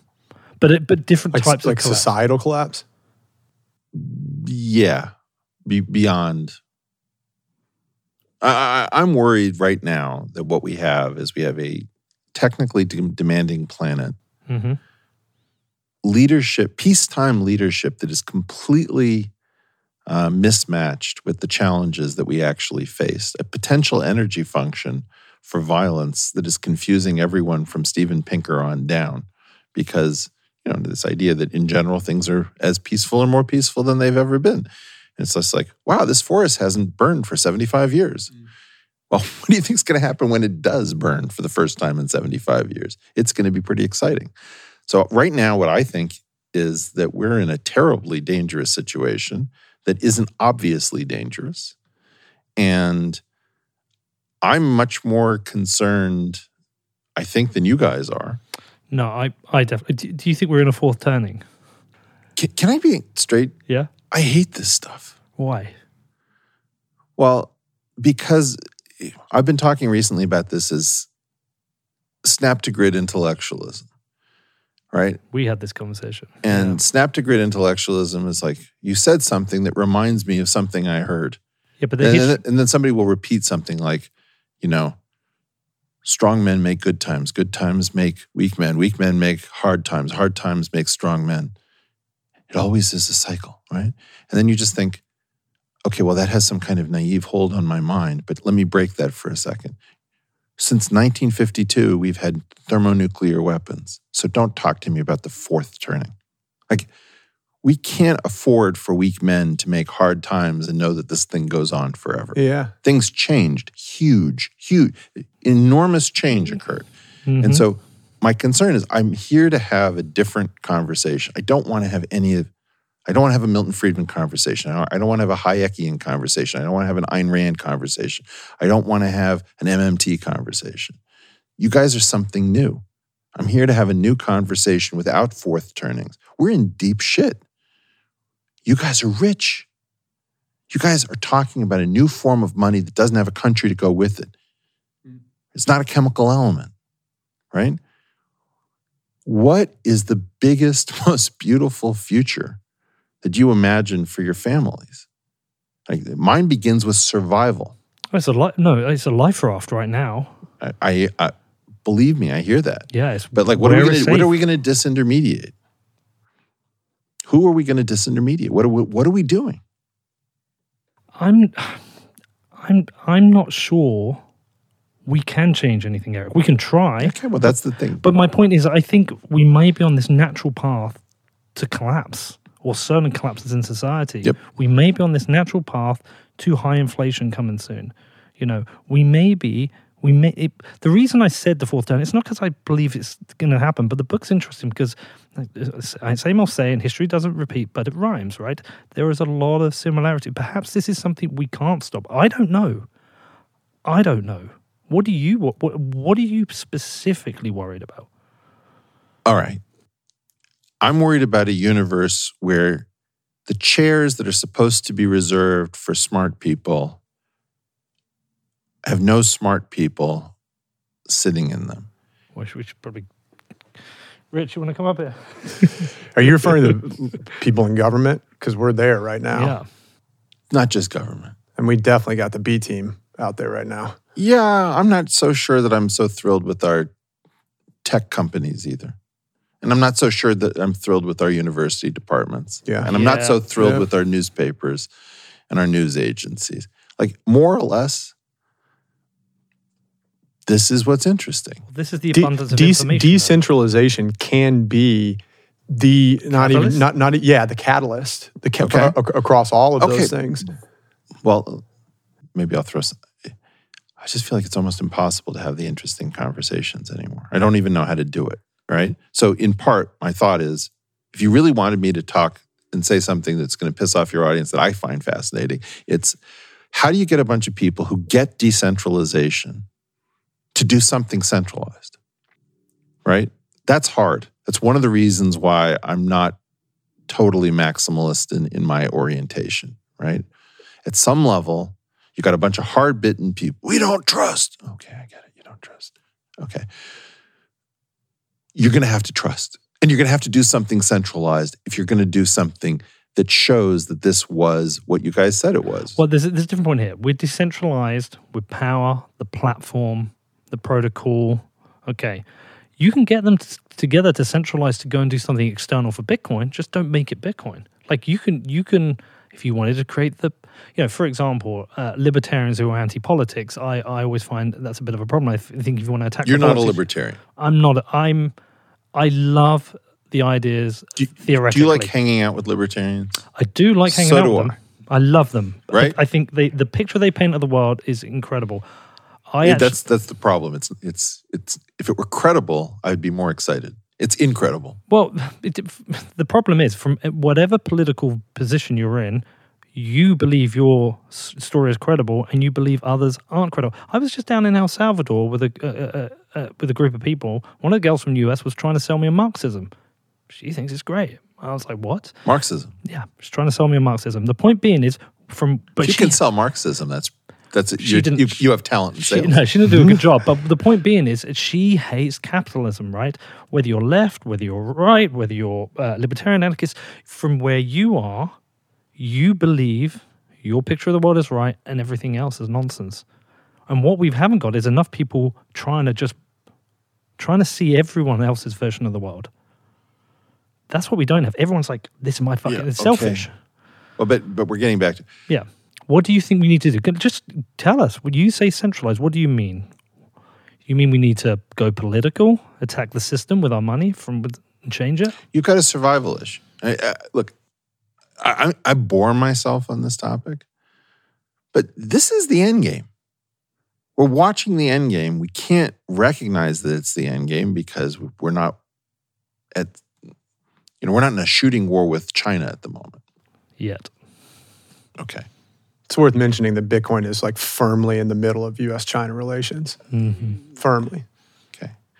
We are in a situation in which we've got a dire economic problem, which is communism failed first. Capitalism appears not to be able to get the job done. We don't seem to be able to think much beyond communism versus capitalism. This is what's new, gentlemen. This is what's new. And we're still having old-style conversations about what's new. You're circling. I feel like you want to tell us something. And I'm like... No, I don't want to tell you anything because every time I don't want to say anything like that. Because if I say, I'm Eric Weinstein and I believe X, Y, and Z. Oh, Eric Weinstein thinks. Yeah, but I don't care about them. I care about these. That's not what I'm trying to say. What I'm trying to say is I would like this to do something new beyond just be a new form of money.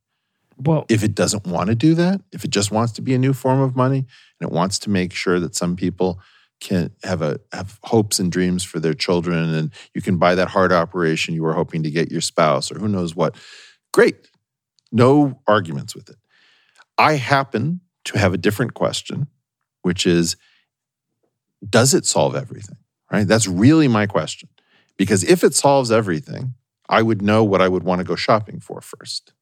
What I would want to go shopping for is a return of sense-making and a lineage-level solution for human survival. Now, people, they aren't used to these things, right? They say, like if you had $1 billion, what would you? Oh, I'd buy my great aunt, the house she'd always want. Okay, that's great. I would like to get off this planet. And I would like to get off this planet with options because as we just saw under COVID, we're running one centralized experiment. Mm-hmm. And that one centralized experiment is too dangerous with this many stupid people in positions of leadership. And right now, whatever we're selecting for in terms of leadership, we used to have a lot of brutal people on the world stage who are very talented. And we have fewer brutal people on the world stage. And way less talent. And way less talent. Right? And so this idea of making everything dumber, we've had 75 years of peace that are coming due. We are out of shape. We have no idea what enforced 75 years of peace within a thermonuclear planet. And that this is coming to an end, right? So my feeling is we've had what I've called the Great Nap. We've had 75 years to get out of shape, to forget what it means to be a country, why we have centralized institutions. Nobody can even remember why we have journalists because they used to put their lives on the line to get the story and follow certain sorts of codes. Now they seem to be, a pox on. But you know why that is. Again, that comes down to the money. They don't have the money anymore. I mean, the internet changed things. It changed the economics of journalism. And the economics of entertainment and eyeballs completely changed. It's become about clicks. We know that. But it's not about clicks. Nothing sells journalism like Jeffrey Epstein stories. And then you find people say, oh, people aren't interested in Jeffrey Epstein's story. Are you kidding me? Well, there's random bits of great journalism. There are. No, but I'm trying to make it. Okay. I am failing. I desperately want to be having a different conversation. I don't know what the conversation is you want to have. Let's start from a different perspective. Okay. Bitcoin fixes everything. Now, you don't literally believe that. I don't literally believe. But somebody somehow thinks that this is a good slogan. So the question is, okay, assume that it doesn't fix everything. Assume that Bitcoin fixes a lot. Okay? That is a statement I would be up for. I think you guys would be up for it. Mm-hmm. Do we get to a next thing, or does the Bitcoin culture? You see, the tech culture should have fixed science, but it couldn't. Mark Zuckerberg and Yuri Milner, came up with a prize. Let's give $3 million to people who are really good at science. Okay, well, it didn't do very much. Why couldn't science's little brother fix science? Well, in part because the ethos of software is we're here to destroy things that look old. Okay? And in some sense, that's where Bitcoin gets its energy. We're here to destroy things that look old and diseased and flabby. Okay, good on you. Now, what does the lesson of that destruction teach? Well, one thing it taught us in tech was don't build a new university. Disintermediate. Do Khan Academy. Okay? So you'll keep learning that lesson over and over and over again, but you never learn that there are some times when you want to go the other direction. Mm-hmm. This would be, in biology, this would be called regulated expression. There's some times when you want to break something up. There are other times when you want to bring something together. And it's not always the same thing. So my question is, does Bitcoin as a community, which of course isn't a community, but it's so tiresome. Every time you say something, immediately somebody will just come back with, no, you don't understand. It's because we're decentralized. We all have different opinions. It's because it's boring. I'm sorry to say it. It's just boring to go through this. Go ahead and ask a question. Okay. Is there a part of this community that understands Time to build. Time to build the sorts of things that look awful right now, that may become awful with time. They may degrade, right? Maybe you had like Edward R. Murrow and CBS News, and maybe CBS News got horrible. But there was a period of time where CBS News really mattered. Okay? Right now, it's time to build some stuff, to search for solutions to our problems. Problems of economic distribution, post-capitalism, post-communism. What comes after both capitalism and communism? What comes after, what comes in life cycle terms after the pill and reliable paternity tests? What comes in work after telecommuting? We've got 75 years of pent-up questions where we stayed in a stasis, where we're leading archaic lives in general. And everyone knows that our lives don't really make sense anymore. We have archaic money. We have archaic national stories. Okay, it's time for something new. And Bitcoin is a constructive story about destroying the old. But I'm looking for more of a story, given that it's the money. And the reason that money is so important is that it's fungible and allows us to do everything else. Right now, I would like to build a strategy for looking for human survival situations. Maybe that can only be done in the fiat world. Maybe maybe the story of Bitcoin is the only way to win is not play, radical individualism. A lot of them are anonymous. Maybe I want to go back to you just made the single best case for going back to something that I don't want to do. I don't want to go back into the fiat world. I want it to be Bitcoin and things of that nature. If the idea is that Bitcoin kind of mentality is so rooted in not centralizing, not having leaders, not, no trust, blah, blah, blah. If the problem is that all of that is co-traveling, that is the overlearned message that comes from having to deal with central bankers. That comes to dealing with lying activists posing as journalists. That comes from looking at citation cartels inside of academics, where people are just so deep in the political economy that they've stopped caring about their subjects. Okay, so I keep hearing this thing is honest. It's, it fixes things. And well, the question is, does it? Is there enough trust in this community? Is there enough that's positive and pro-social that allow the wealth that has accumulated under this to now do beautiful, amazing things? Yeah, so it sounds like what you're talking about in some cases would be like patronage.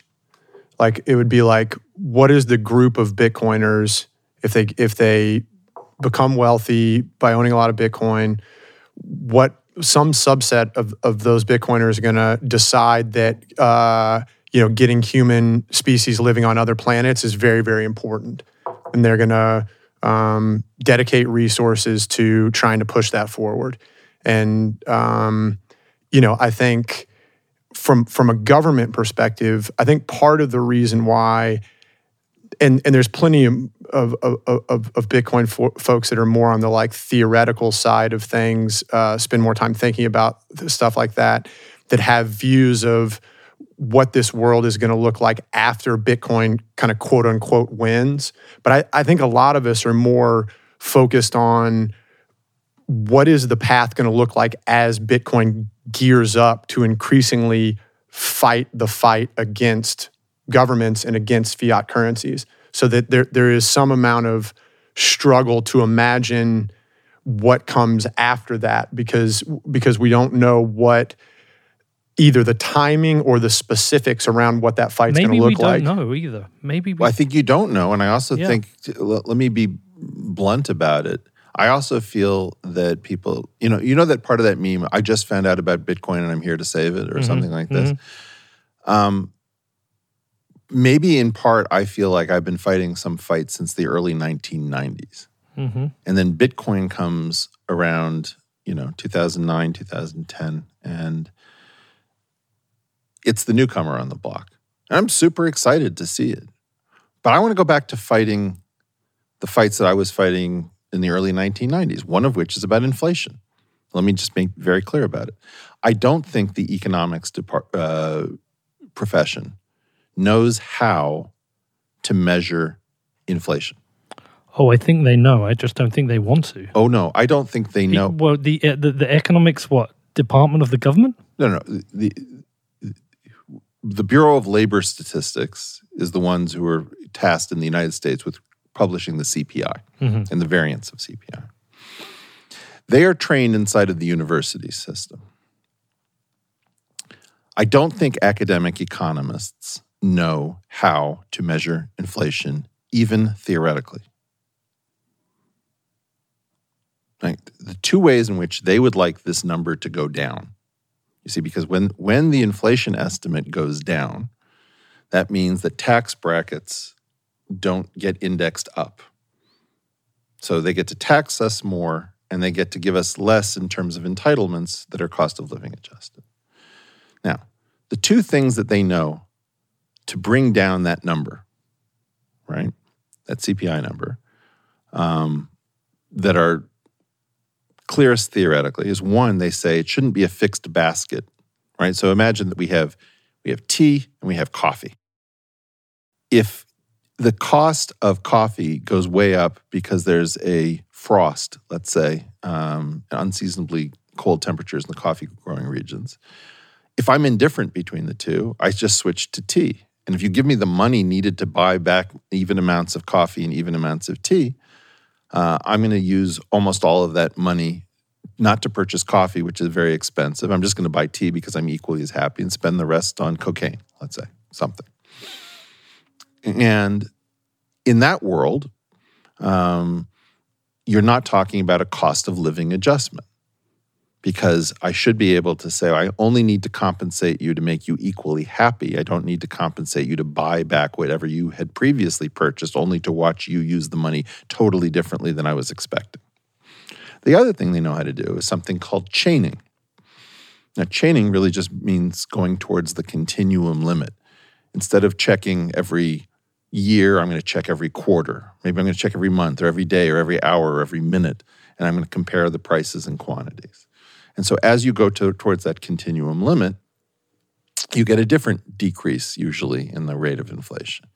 But we don't know how to chain a cost of living adjustment, because then it ends up picking up your changes in taste. And the dirty little secret of neoclassical economics is that as soon as your tastes change, the entire theory of human welfare in economics falls apart. Okay? And so what they've done is they've got an elaborate... Do you remember seeing this picture of J-Lo in the Versace dress, right? So it's like nobody can figure out exactly how this thing is staying together. And it seems like the tiniest stitch goes wrong and the whole thing blows apart. That's modern neoclassical economic theory with respect to the changing preference hypothesis, which is they claim just don't allow people to form different tastes from each other or from themselves a minute ago, and everything will be fine. But if you move, the whole thing is going to blow apart. Now, as a result of this, yes, I'm going to make a very strong claim. Economics doesn't know how to calculate the rate of inflation because they need something called gauge theory. And because they don't know gauge theory, and because they don't understand inflation, and because they want to preserve the freedom of the Bureau of Labor Statistics or of the Fed, or whoever puts together GDP and productivity gauges. They want the freedom to make things up as they go along. And I've been like, I want to take that freedom away. You say, trust, we don't trust, we verify, right? Mm-hmm. I want to disintermediate economists. You're angry at all central bankers. I'm going to one-up you. I'm angry at neoclassical economists who pretend that they know what's going on, and they don't know what's going on. Here's a problem that I have. I want to drive home to the economics profession that they not only don't know how to calculate inflation, but if anybody shows up who does understand gauge theory, who does understand how to calculate inflation, they will destroy that person's career so that they can continue to do what they do. Now, if Bitcoin solves everything, help me construct something to show that the people who are tasked with constructing our rates of inflation and our rates of productivity growth are not using state-of-the-art theory. I'm not even talking about how to turn this into something practical that can be computed every month. Even their theory is wrong. Why though? Like, we see the CPI calculations. We all know it's bullshit. We see. You say we all know it's bullshit, but if we are all forced to pay our taxes relative to a CPI-adjusted tax bracket, if we are forced to expect our Social Security or Medicare payments based on a cost of living adjustment, then in a certain sense, it's not bullshit. It's very much like... But how are you going to enforce that?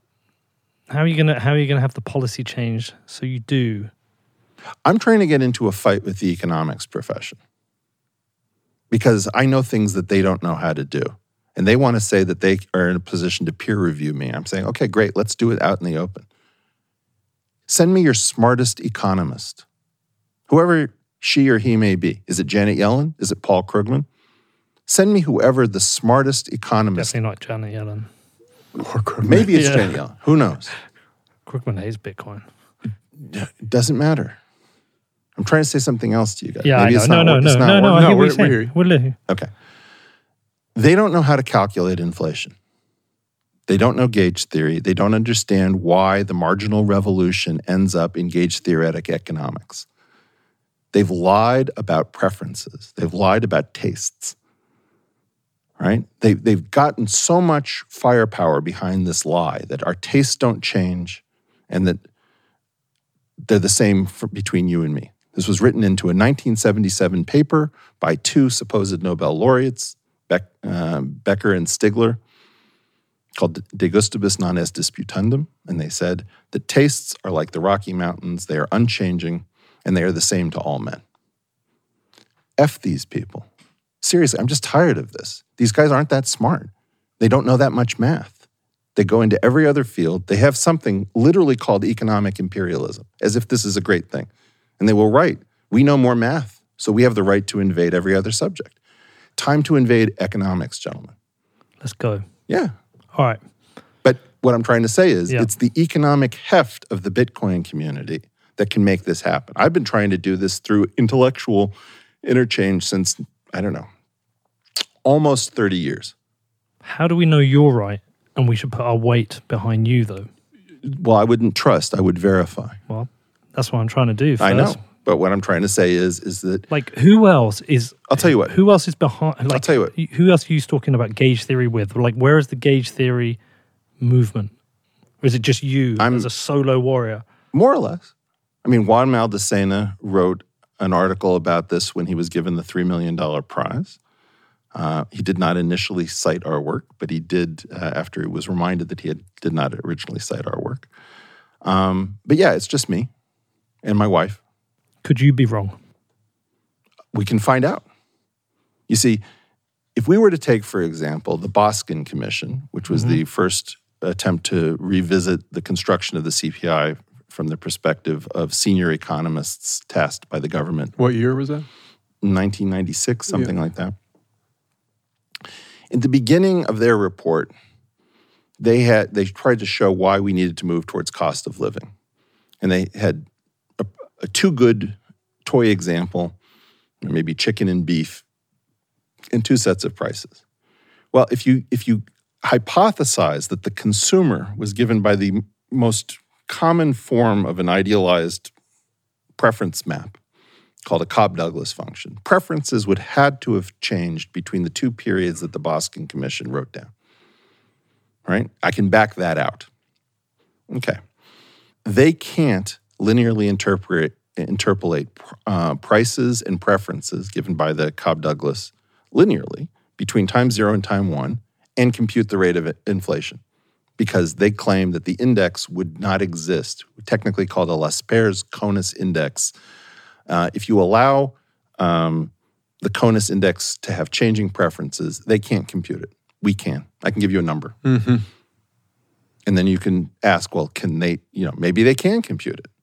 But I can promise you that in their literature, they claim not only haven't they computed this, but that it is impossible. Work of Fisher and Shell claims that it is impossible to have a changing preference in that cost of living adjustment. Well, the answer is that the U.S. government doesn't want the accurate measurement. They don't want. I wouldn't say it that way. I would say they don't want something where they're not allowed to toy with it by construction. So my goal and your goal, Because they want to control the money. well, this is where our commonality and our difference occurs. So my perspective, again, I'm not smart enough to come up with Bitcoin. It's an ingenious thing, never thought of it. We were smart enough to come up with the fact that they don't compute inflation correctly and they don't compute productivity correctly because they don't know enough differential calculus, to be blunt. And because they don't know enough differential calculus in order to make these computations, they've retained rights. Well, who knows? Maybe we'll do a little bit of hedonic adjustment. Maybe we'll do a little bit of outlet bias. Maybe we'll, do a little bit more chaining. And so by saying that it's an art, it's not a science, there's nothing, absolute, they've retained the freedom to mess with our money and to mess with our statistics. So this is really where I come to you from. My context is, you want to show me how brilliant you guys are? Shut down not only the economists at the Fed, but also shut down the Bureau of Labor Statistics, the hand-chosen experts. I'm going to claim right now, I don't think Paul Krugman knows how to do a cost of living adjustment with chaining towards the continuum if preferences are shifting. I don't think that this field is mature enough intellectually to peer review its own challenges. Well, just going to be honest, we just did a whole 15-minute segment where I had no idea what you were talking about. We're in a whole different world. But I think I get what you're saying is let's prove them wrong. I don't understand gauge theory. I don't know any. You guys say things, again, you can say we don't, but Bitcoin solves everything. I'm getting bored of this. If Bitcoin solves everything, hey, here's something right in your wheelhouse. Think of this as a high... Bitcoin can't fix that. That's people who fix it. No. People, what you need is people to help. I don't know what Bitcoin solves everything means. What does Bitcoin fixes everything mean? It's a meme. Okay, what does that mean? The meme means fix the money, fix the world. The biggest problem in the world at the moment is cheap credit. Sorry, but I still don't understand. It means something. I'm a literal guy, right? One of these guys on the autism spectrum. What does it mean?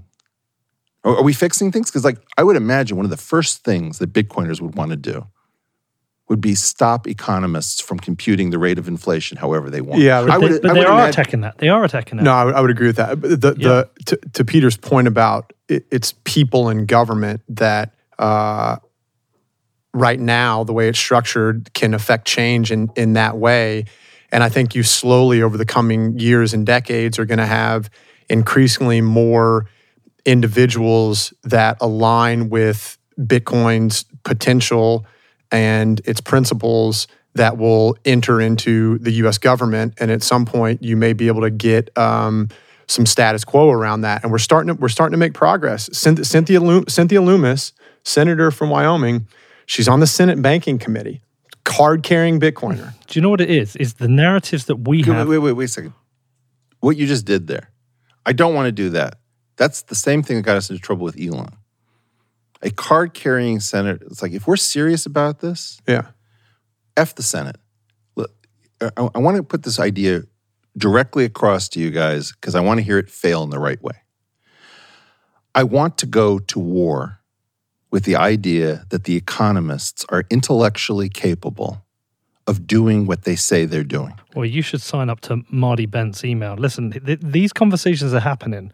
But they haven't gone mainstream out of it's the Bitcoin that's talking about them. I understand this, so I'm coming back to this. Right now, I want to make a frontal intellectual assault on the Bureau of Labor Statistics' rights, ability, and intellectual capability to calculate rates of inflation according to a theory which they have in fact got wrong. Let's fucking go. Okay. I don't know how to do that. I've been trying to do that since this is where I come from, right? Okay, so you understand the theory. Maybe you need some PR. Maybe, but Bitcoin solves this. Bitcoin fixes this. In other words, every time I try to lean on Bitcoin fixes this, the podium gives way. Okay, so I just keep thinking, okay, here I am trying to lean on Bitcoin fixes this. If Bitcoin, but you're confusing what humans can do and what a protocol can do. Sorry, I don't really understand this. Are we in agreement that one of the greatest reasons for Bitcoin's success is that we're afraid of a printing press? I am afraid of a printing press. You guys? Yeah. Okay, great. One of the reasons I'm afraid of the printing press is redistribution. Another reason is inflation. Some of those are connected. Would we agree that humiliating those economists who tell the rest of us to F off, we're smarter than they are. Let me make a different... I think I know what you're saying, Travis. Travis, think about it like this. We all know that inflation is calculated in a subjective way that allows the money printer to go on, right? We've had the energy FUD recently, and whether you agree or not with what Michael Saylor did, he was trying to build the narrative so they actually have the data. So when anyone, that fucking idiot Sorkin from the New York Times or the people of Bloomberg or the FT, when they go and print their bullshit, we have to go, no, we have actual data. You're entirely wrong. And we have data that is both allows us to look at the miners ourselves inside our industry, but compare it to other industries. And we can go, you are wrong. So I think what Eric's is saying is like similar. We all know inflation's bullshit. We keep saying it. Krugman put something up on Twitter and the Bitcoin is part of it. Laughing. But we don't have the actual data to go, here, your statistics, like journalists there's the data and there's also the theory. Yeah. Really, what would be very valuable to me is I would like to get into a fight with any leading economist. Well, the Bitcoiners will be with you for that. Okay. I don't know that they will or they won't, right? But we'll find out. Okay. My claim is that the theoretical basis of a cost of living adjustment, which is what they say that inflation should be based on, cost of living standard. If you chain a cost of living with changing preferences, the current theory collapses. They want a chain and they want a cola. And they want to measure the inflation. They want to tell us where to get off. My feeling is, over my dead body, you're not intellectually competent. Okay? Now, that's a huge statement. I'm not an economist by any standard measure. I'm willing to go on the show and say I'm an economist simply for the pleasure of getting an economist to say, that guy doesn't know anything about economics. He doesn't know anything about theories of inflation. Okay. Right now, I want to drag this back to an old fight between Irving Fisher and Ragnar Frisch. Irving Fisher wrote down a whole bunch of axioms that said how you measure inflation. And Ragnar Frisch said, you know what? If you impose all of those axioms, there is no gauge that will work. I can prove that there will be no gauge that will work of inflation. The resolution of that is that one of Fisher's axioms was wildly off, right? And it says that if prices and quantities begin and end at the same levels, rate of inflation should be 1.00, i.e. no inflation. Okay. Fisher was wrong about that. That's coming from what I call the Flat Earth Society of Economics. What I'm trying to say is, you guys are rich. You're powerful. You're in the headlines all the time. You're whining and complaining about inflation. I don't want to whine and complain about inflation. I want to go pick a fight with the supposed people who tell us that they're smart enough to manage our economy. And all of these people who go out to, Jackson Hole, Wyoming in the summer and who put on suits and ties and have these resonant baritone voices and tell us what reality is and isn't, I don't think they're that smart. You got to find a way of selling at them. No. I don't know how to fix everything, but Bitcoin does.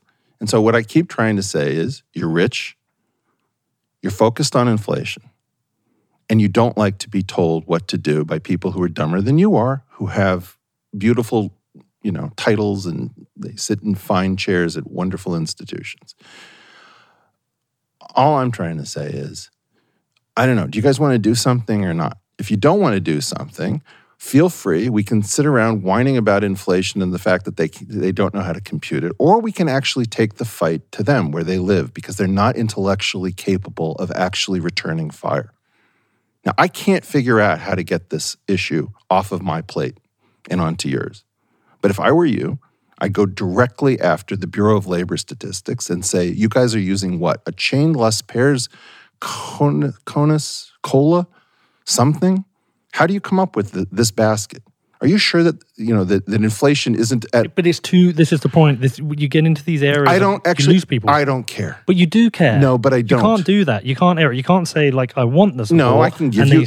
I can write something down to show you exactly what I'm talking about. Yeah. And then you can say, oh, it's over my pay grade. And then somebody else can say, this is it's too complicated. And somebody else can say, this isn't data-driven.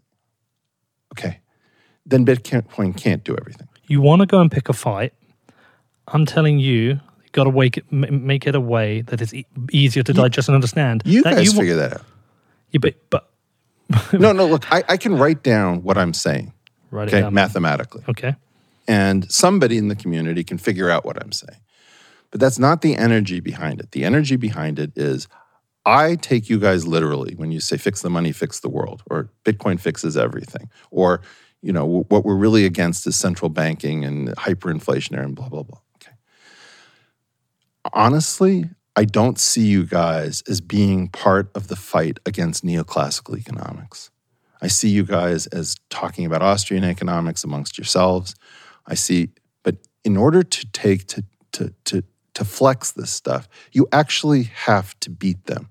And I'm going to say it in terms that we learned from Morpheus. Morpheus says something to Neo like, I'm not going to lie to you, Neo. Anyone who's ever stood his ground to fight an agent has lost and died. Okay. Everyone who takes on neoclassical economics, maybe with the exception of Daniel Kahneman, fails. We don't know why. It's time to take this thing on, gentlemen. And what I really mean is it's not that smart. And we need to basically make the point, Paul Krugman isn't that smart. Well, I think we're all in agreement on that. No, he's pretty smart. Well, he's not Ken Arrow. Yeah. Ken Arrow is really smart. He's smart if you believe his Keynesian theory of economics or his... It's not that. He became something else. He was really a pretty great economist. It doesn't matter. What I'm trying to say is it's time to pick a fight with neoclassical economics. And I see you guys as being sort of inward looking. I don't think that's fair. We're definitely outward looking. All right, well then let's pick a fight with these guys. Or you know what? I don't really know where we are. More or less my feeling about this and the reason to have me on the show and to talk about markets is that I am convinced that we are being called upon to create something that isn't capitalism, isn't communism, doesn't use fiat money, that understands how many unincorporated externalities exist in markets, that understand the danger of markets as a runaway automated process. As much as I hate having Janet Yellen tell me what to do, I also hate the idea of being hooked up to a potential doomsday machine, which can't be interfered with if it starts to become that AGI that we worry about being told that it has to make paper clips. And one of the great dangers of Bitcoin that we're seeing is maybe the idea of having something so decentralized actually winds up undoing everything because effectively there isn't anyone in control. We don't know. Maybe we do need to unwind everything. Maybe. But I'm not, but you say that casually. No, You've I'm got kids on this point. No, listen, look, I don't know the answer. Part of this is like Balaji's line of thinking is that you're going to undergo this like multi-decade reorganization of how groups of people come together and that the internet makes everybody, like that you can just come together in these communities that have much more acute belief systems and that just over time, the concept of a nation state is going to start to dismantle and people are going to be, local is going to matter more because it's who you're physically around, but you're going to spend more and more time in a digital space and you're just going to choose very specifically who you're going to connect to in that digital space. And, TBD on, I think you can imagine 50 years from now, lots of little factions and, where war fits into all that. I wouldn't pretend to know. You know what Breedlove would be saying here? If Breedlove he would be talking about the logic of violence and that technology changes the logic of violence. And, not always can we say it's for the better. Sometimes for the worse, sometimes for the better. Maybe we just are having to go through this shift right now. We can't change it. Maybe the forces at hand are too big. Maybe, but right now I'm feeling like we don't have much time. And by not much time, I mean a few hundred years at the outset. So it's not like by next Thursday we better have a solution. Right. But I do think we're playing Russian roulette as of now. Yep. It's just the gun has an enormous number of chambers that are hollow. right? That are empty. And as a result, it feels like we have a lot of time. But really what we have is that we have a very small amount of time. And I guess what's the action? What's the action then? What are you saying next? Look, I want to do next level. What do I want to do next? What are we doing next? I want to get institutions that can actually pay people who are heterodox and make them. I want to redistribute fuck you money before we redistribute regular money. Just come down to El Salvador and see where that's being redistributed to change things there. It's interesting. I'll talk to you about it off this. I'm interested. Yeah. But I really think that the biggest problem is that the people we need to be fat and happy and working on next level stuff are in general under somebody else's thumb. Well, listen, and so one of the things that's really important to me is giving more people use of their middle finger who are actually trying to build and do things.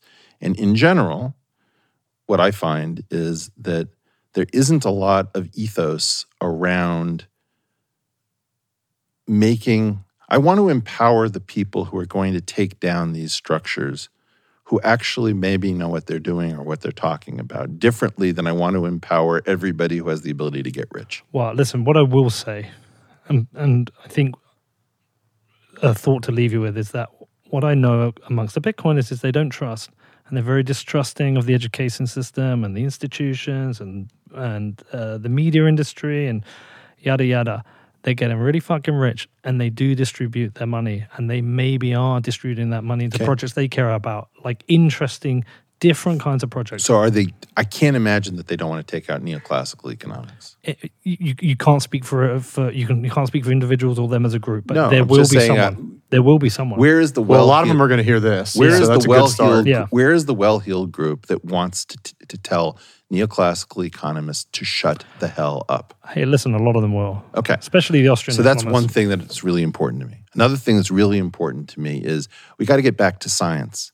And if everybody's worried about losing their job every time they open their mouth, right? They didn't say something that was diverse enough, inclusive enough, and had enough equity. What? We all agree on this one. No, we don't. No, we do. Well, we do, but look, I don't have the money to found a new science institute. So let me know when one of these people who does have enough money to found a new science institute founds a new science institute. How much do you need? Hundreds of millions. What do you got? Well, it's pocket change for a few of our friends. No, it's not pocket change for anyone. For a few. One of the things, having hung out with billionaires, I now can say one of the sad features that I did not, because I didn't hang out with billionaires up until 10, 15 years ago at all. I didn't know any. Nobody's got a spare $1 million. You hear people, $1 million is nothing to him. That's like chump change. No, I've now met enough people who are seriously rich to tell you that $1 million is not chump change to any one of these people. So Mike Lazaridis endowed the Perimeter Institute for Theoretical Physics. I think was it Citigroup did the Santa Fe Institute. I don't see anything that is trying to endow something new.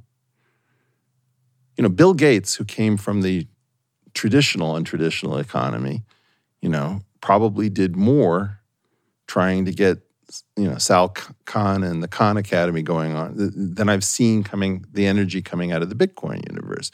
So my feeling about this is that I'm somewhat watching a different version of the tech money, where the tech money came with the tech ideology. Software eats the world. And that was inhibitory of any attempt to actually rebuild the world. Well, why rebuild the world if software is there to eat it? Well, in some sense, the problem with Bitcoin is that it's going to put the money in the hands of people who understand that certain central features need to be decentralized. But there are other things that need to be re-centralized, right? And that's going to be a much harder lesson to a group of people. And trust is important, right? Trust is, yes, it's true that sometimes you can't trust other people, but sometimes you have to. And if you can't figure out how to get to trust, to re-centralization, to building, in some sense, you're just one more utopian community that came through promising everything to everyone, and you couldn't deliver. And so the reason that I stay on this is that when somebody says Bitcoin fixes that, Bitcoin fixes everything, I get real dumb. I say, great, because I've got a laundry list of things that I want. And then people say, oh, well, Bitcoin can't fix this. It can't. And then I understand the call to action. Then shut the fuck up. Yeah, it's a meme, though. It's a bit like when somebody... But hedge funds didn't pause a meme, but they said to Elon Musk. No. It's a meme. Actually, it's not a meme. No, because I understand when you your say point, that, what you're doing is you're playing the Mott and Bailey game. Oh, no, we didn't really mean that. Yes, you did. Semi-mean. It's a meme. No. You know what memes are exaggerations? Sorry, I get really dumb. Maybe you mean it, maybe you don't. Do you? I think you don't. Well, some people do. I don't think they mean it. I think that the people with Bitcoin wealth don't mean it. I think that the point is that when it comes, that we have a huge number of problems. Now, the reason I bring up the inflation problem is that it's the clearest indication to me that the community doesn't even care about what the community cares about. Yeah, I disagree with you. I mentioned Marty Bent. I mean, he's regularly talking about this, and there are other people having the conversation. They care about the inflation problem. Maybe they just don't want to attack it the way you do. That's fine. Or they haven't. That it doesn't fix it. What I'm trying, we're not understanding each other. What I'm trying to say is, I happen to be in possession of a piece of knowledge, and that is that all of neoclassical economics is vulnerable to the changing preference problem in ordinal welfare theory. But this is a claim. This is your claim. Yeah, but it's a mathematical claim. Well, I can show you what the paradox it results in. Yeah, but what's the process that should go through? Is it paper, peer-reviewed, tested? No, well... It has to be sold to people. Okay, assume that I give you a paper. Yes. Forget about peer review. Assume that I give you a paper which shows what the solution is, shows you places in the literature that says that this problem can't be solved. So on the one hand, it's a backwards compatible solution that is claimed, and another, it's claimed that no solution can exist. My point isn't about gauge theoretic economics in this particular issue. This is an opportunity to show you that the economists are not honest. They are not the experts, and they are not honest. Their process of peer review should naturally result in this thing being accepted. Yes, it does everything that the old system could do, plus it does new things, plus it contradicts the claim that we made in our own literature that this is impossible. Right? Now, what is the goal of that? The goal of that is not even the construction of an inflation gauge. It is to say, you economists are not the experts on markets. Are we clear? Right? That's the point. Which is going on offense against the world's most offensive community. This is the world's #1 offensive community intellectually. No other community that I'm aware of would put imperialism after their subject matter. Can you imagine biologists talking about biological imperialism? I wouldn't imagine thinking about that. Yeah, well, what I'm trying to say is economists talk about economic imperialism. Mm-hmm. It's time for them to suffer a serious intellectual defeat so that the rest of us can get at our own economy. But the intellectual defeat has to be one that works. It has to be. I can't say it a million times. There's a problem of the theoretical construction of an inflation gauge. Currently, that is something called a CONUS index. You either know about CONUS indices or you don't. If you don't, that's fine. Nope. Okay. Cost of living adjustment is based on a CONUS index. Mm-hmm. CONUS indices are based on welfare, a theory of welfare. Then there's an issue of something called chaining. Are you familiar with chaining? Nope. Okay. So chaining and cost of living adjustments are the two ingredients here, and they're based on a theory of preferences over market choices. I want to show that this community is too intellectually corrupt to manage our markets. That is my point. But take my feedback, okay? I think the pieces that you are missing is a way of the average person being able to digest this, because I think a lot of people know this is important. You're like, so send me a bunch of interns. What I'm saying, no. Send me a bunch of interns, and we'll do it in a studio, and you guys will tell me. But I don't want to do this, right? What's boring me about Yeah, this? but you're contradicting yourself now. Go Because you ahead. said, I want to go to war. Yeah. Okay, but then hear me out. What I'm saying is the piece you're missing is like a lot of this stuff that just goes over people's heads. It's like you talk about a whole bunch of concepts and bring them together. And honestly, I'm like, what the fuck is he talking about? And am I an idiot? Or it's like everyone? Come on. It's not, No, what I'm saying is that all you need is a way of making that to translate. Trust me, as someone whose job is, like, I am known for doing a show that gets people to break things down so the everyman can understand it. do you have a whiteboard? What? No. I'll do it right here for you on a whiteboard. Travis has to go to dinner.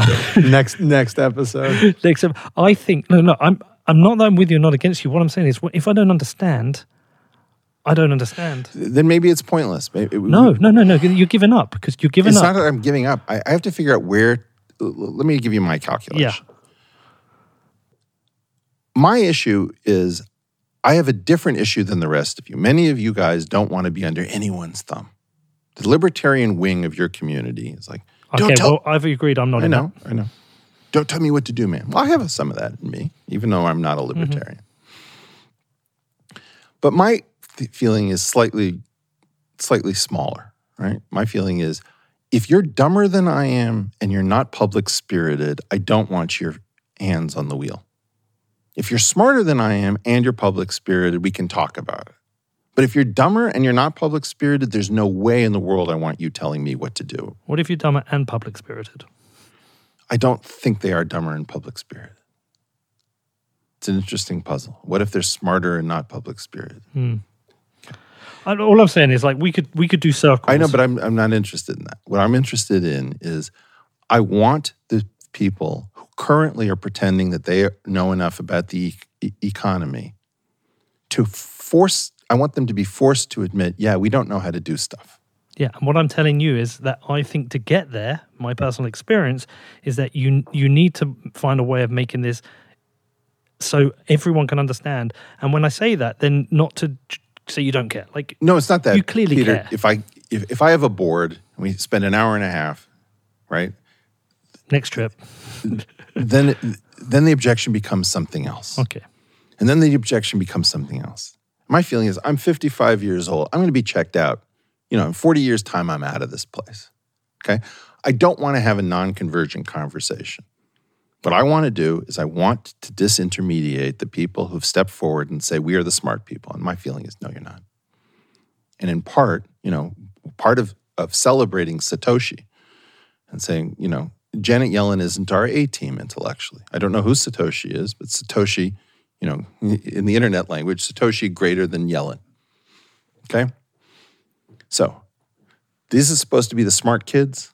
I want to go to war with the theory that has us under somebody else's thumb. Because whether it's Paul Krugman or, Marty Feldstein, in the old days, somebody was always telling us, Alan Greenspan, okay, the Oracle has spoken. I'm anti-Oracle. And the most important thing to being anti-Oracle is to say, you guys always claim that you're the smartest people in the room. You claim that you have the right to be in sociology, in psychology, in every field weaker than you are. Okay? Are you talking about us as the big one? No. The central banking, neoclassical economy. Yeah. So I keep thinking, oh, okay, so you guys have a problem with my enemy. So you're supposed to be my really close friends. Yeah. But we are. Well, That's why okay. I want to have this conversation. Everyone's going to listen to this. I think that there would be a general view amongst a lot of Bitcoiners that you wouldn't affect change by calling them out.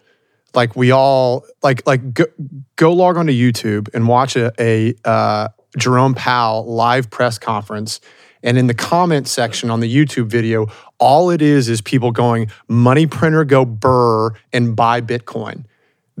And you sit there and you go, Bitcoin is, if it succeeds, going to dismantle all of this. And, calling it out, whether or not it's with a research paper or whether it's, just, yelling as loud as you can, it's not going to make them change. They're not going to change their actions. Put some money behind it. You guys are money people. You love money. You talk about money constantly. I keep talking about this technology. People bang me on the head, right? Hey, Eric, wake up. It's money. Okay, it's money. You're rich. You're rich. You're so incredibly rich. You bought planes with your Bitcoin. Fantastic. You bought private islands. Love it. Why don't you put some money into disintermediating the people who are constantly going to keep you sidelined? I get And that. You're not doing that. Or why don't you put some money into physics research trying to get us off the planet? You're not doing that. So then the point is, okay, but I bought my mother a new house. It's like, awesome, wonderful. Well, you don't understand. That's freedom. I get it. I think you're miscategorized. I think that narrative is miscategorizing a group of people. Please tell me. Look, of course, some people are going to buy themselves some nice things at some No, point. I'm not. Yeah. But the point being Who is, doesn't want to buy this? That's not my point. My point is, you're not. they've got different agendas from you, maybe. No, okay. This is just, it's irritating for the following reason. When you have a leading brand, which is X solves everything, and then you don't want it to get hit, you say, it's just a meme. And then you say, actually the community this, and then you say, okay, well, I task the community. Well, actually, there is no community. It's just like, okay, is this all Quicksilver? Well, so-and-so speaks for our community. Really? They speak for your... No one speaks for our community. Oh, shit. Trust, we don't trust, we verify. Oh, but we trusted Elon. Oh, but now we don't trust Elon. It's just like, okay, let's calm down. What is a statement? What does Bitcoin fix? And who do you trust? And where is the community? And who more or less is thought to be an important voice in it? Because otherwise, it's just like the contradiction of the last thing somebody said. You should read Saylor. Does Saylor speak for the community? Not at all. Well, it's just, it is, the reality of it, it's a moving feast. It changes, it evolves, it changes shape. It's like a, I don't know, like a brain. Terminator 2. And it's learning. Yeah, Terminator 2. Okay, yes. so, yes. I tried to break into the cinema to see that because they wouldn't let me in. Okay, but the Terminator 2 thing, so it's shape-shifting. It's Quicksilver. Yeah. You don't understand it. You understand Zen. And it's learning. But that also makes it much less interesting. I mean, in part, the idea is... I very specifically don't think that we're going to get rid of government. Government is going to continue. I agree. I don't think we're going to get rid of all fiat currency for various reasons. Mm-hmm. I do think that we have an upcoming rendezvous where sovereign... I think there's going to be a lot of pressure to make Bitcoin highly regulated. It already is in places. And it really bothers me about what's coming. That's one of the reasons why I wanted to disintermediate the blockchain, because I didn't want things to be traceable, even if everything was anonymous. And then I understand, okay, well, we founded it on this. And so if you take that away, you're attacking. At the end of the day, it's very intellectually unsatisfying to be caught in the same conversations when you see a world that you want to get to. And every time you try to hit one of the claims of the community that you think that can get you to that next level, you run up against a different claim of the community, right? Mm-hmm. And so that's part of what the frustration is. The part of the frustration is that I saw Bitcoin really early on and got wildly excited about it. And I wrote this thing. Please check out Go Virtual Young Man. And then it just doesn't, like, same world. I'm still looking at the same world. I'm looking at a different group of people who've gotten some control over their own lives by believing in something heterodox that worked. And I think that's beautiful and it's wonderful. But man, I was excited about this beyond that. I was excited about this as a society world-changing event. And maybe the problem is that I got excited in 2010, and I got excited because I thought that there was more, that Bitcoin was more. In my own mind, I saw distributed computing as we can port the conservation laws of the physical world into the digital layer. We can reestablish ourselves in some reflection of ourselves inside of our computers. We can take the network of computers and turn it into something like the space-time substrate, and we can have, just as gold travels on the space-time substrate, we could have digital gold traveling here, and gold has no stench. So we could get rid of the stench, right? That was sort of my thinking. And then I had this idea that from the early 90s, markets are just gauge theory. And you know what? Gold, which is a physical system of quarks and leptons, is also just gauge theory. And there's some sort of beautiful hope that we would do something that would be radically different, that would be beyond capitalism, beyond communism, beyond this planet, and really reflect on some sort of world-changing potential. And I guess the thing that I'm seeing is just like, okay, somebody came up with a new fucking meme. Or laser eyes, or, toxicity is our best feature because it tells people who don't belong here to go away. It's like, whatever, I'm getting fucking tired. Listen, we do have to get near to a wrap-up because the man has a dinner booked and these guys are over. I'm going to finish, but I think we can always come back to this. Memes are powerful, so I would defend memes. But do I agree with them all the time? No. Do we take things too far sometimes? But this is a decentralized moving beast. But the thing about Bitcoin that's great, Eric, is that everyone has the freedom to do what they want. If you want to do this, and you can go and do it. My only feedback to you is that I'm not the smartest man, but I am a fucking good salesman. And maybe there's another way to sell this to people. Sell what? Sell this, the way that the approach to attacking the neoclassical economists, maybe it just needs sharpening. Like like we as Bitcoiners, we need to sharpen our tools. Sometimes we make good arguments and bad arguments. Maybe the arguments that you want to build, they just need sharpened in a way that is digestible by a large group of people. Because I would imagine when people listen to this interview, and I think it's been very different from what I expected, a lot of fun. But on this point, I could imagine, I could be wrong, but I imagine some people will say, I kind of got lost and didn't understand it. I've got a good gauge for that. That's my gauge theory. I got a good gauge for that. So maybe that's what it is, but time to digest it, I think. Well, my guess is that this is going to land in some way where people are just going to go back to their snap to grid perspective. Like, I heard a bunch of stuff and it didn't really speak to Bitcoin, or this guy really just, he's against the community, doesn't understand toxicity. That's tiring. What I'm really excited about, let me just be very clear about it. You've got the world's greatest recent innovation by some measures. And it's doing an enormous amount for an enormous number of people. Unfortunately, it comes with a little bit of ethos, which is it lends to a simplification. Namely, we can get by with memes, we can get by with slogans, and toxicity is our friend. Trust, don't verify, don't trust. These are not things that are mature enough to replace the corrupt structures that I think are within its reach. Mm.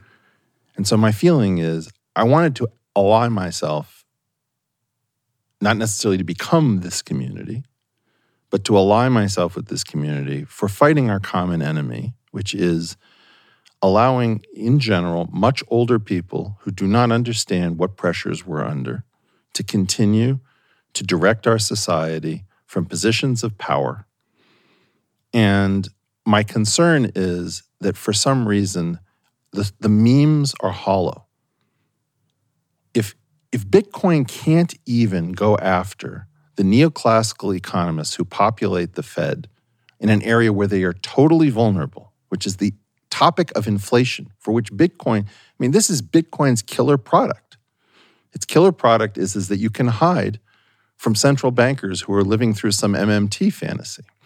You can short central bankers using Bitcoin.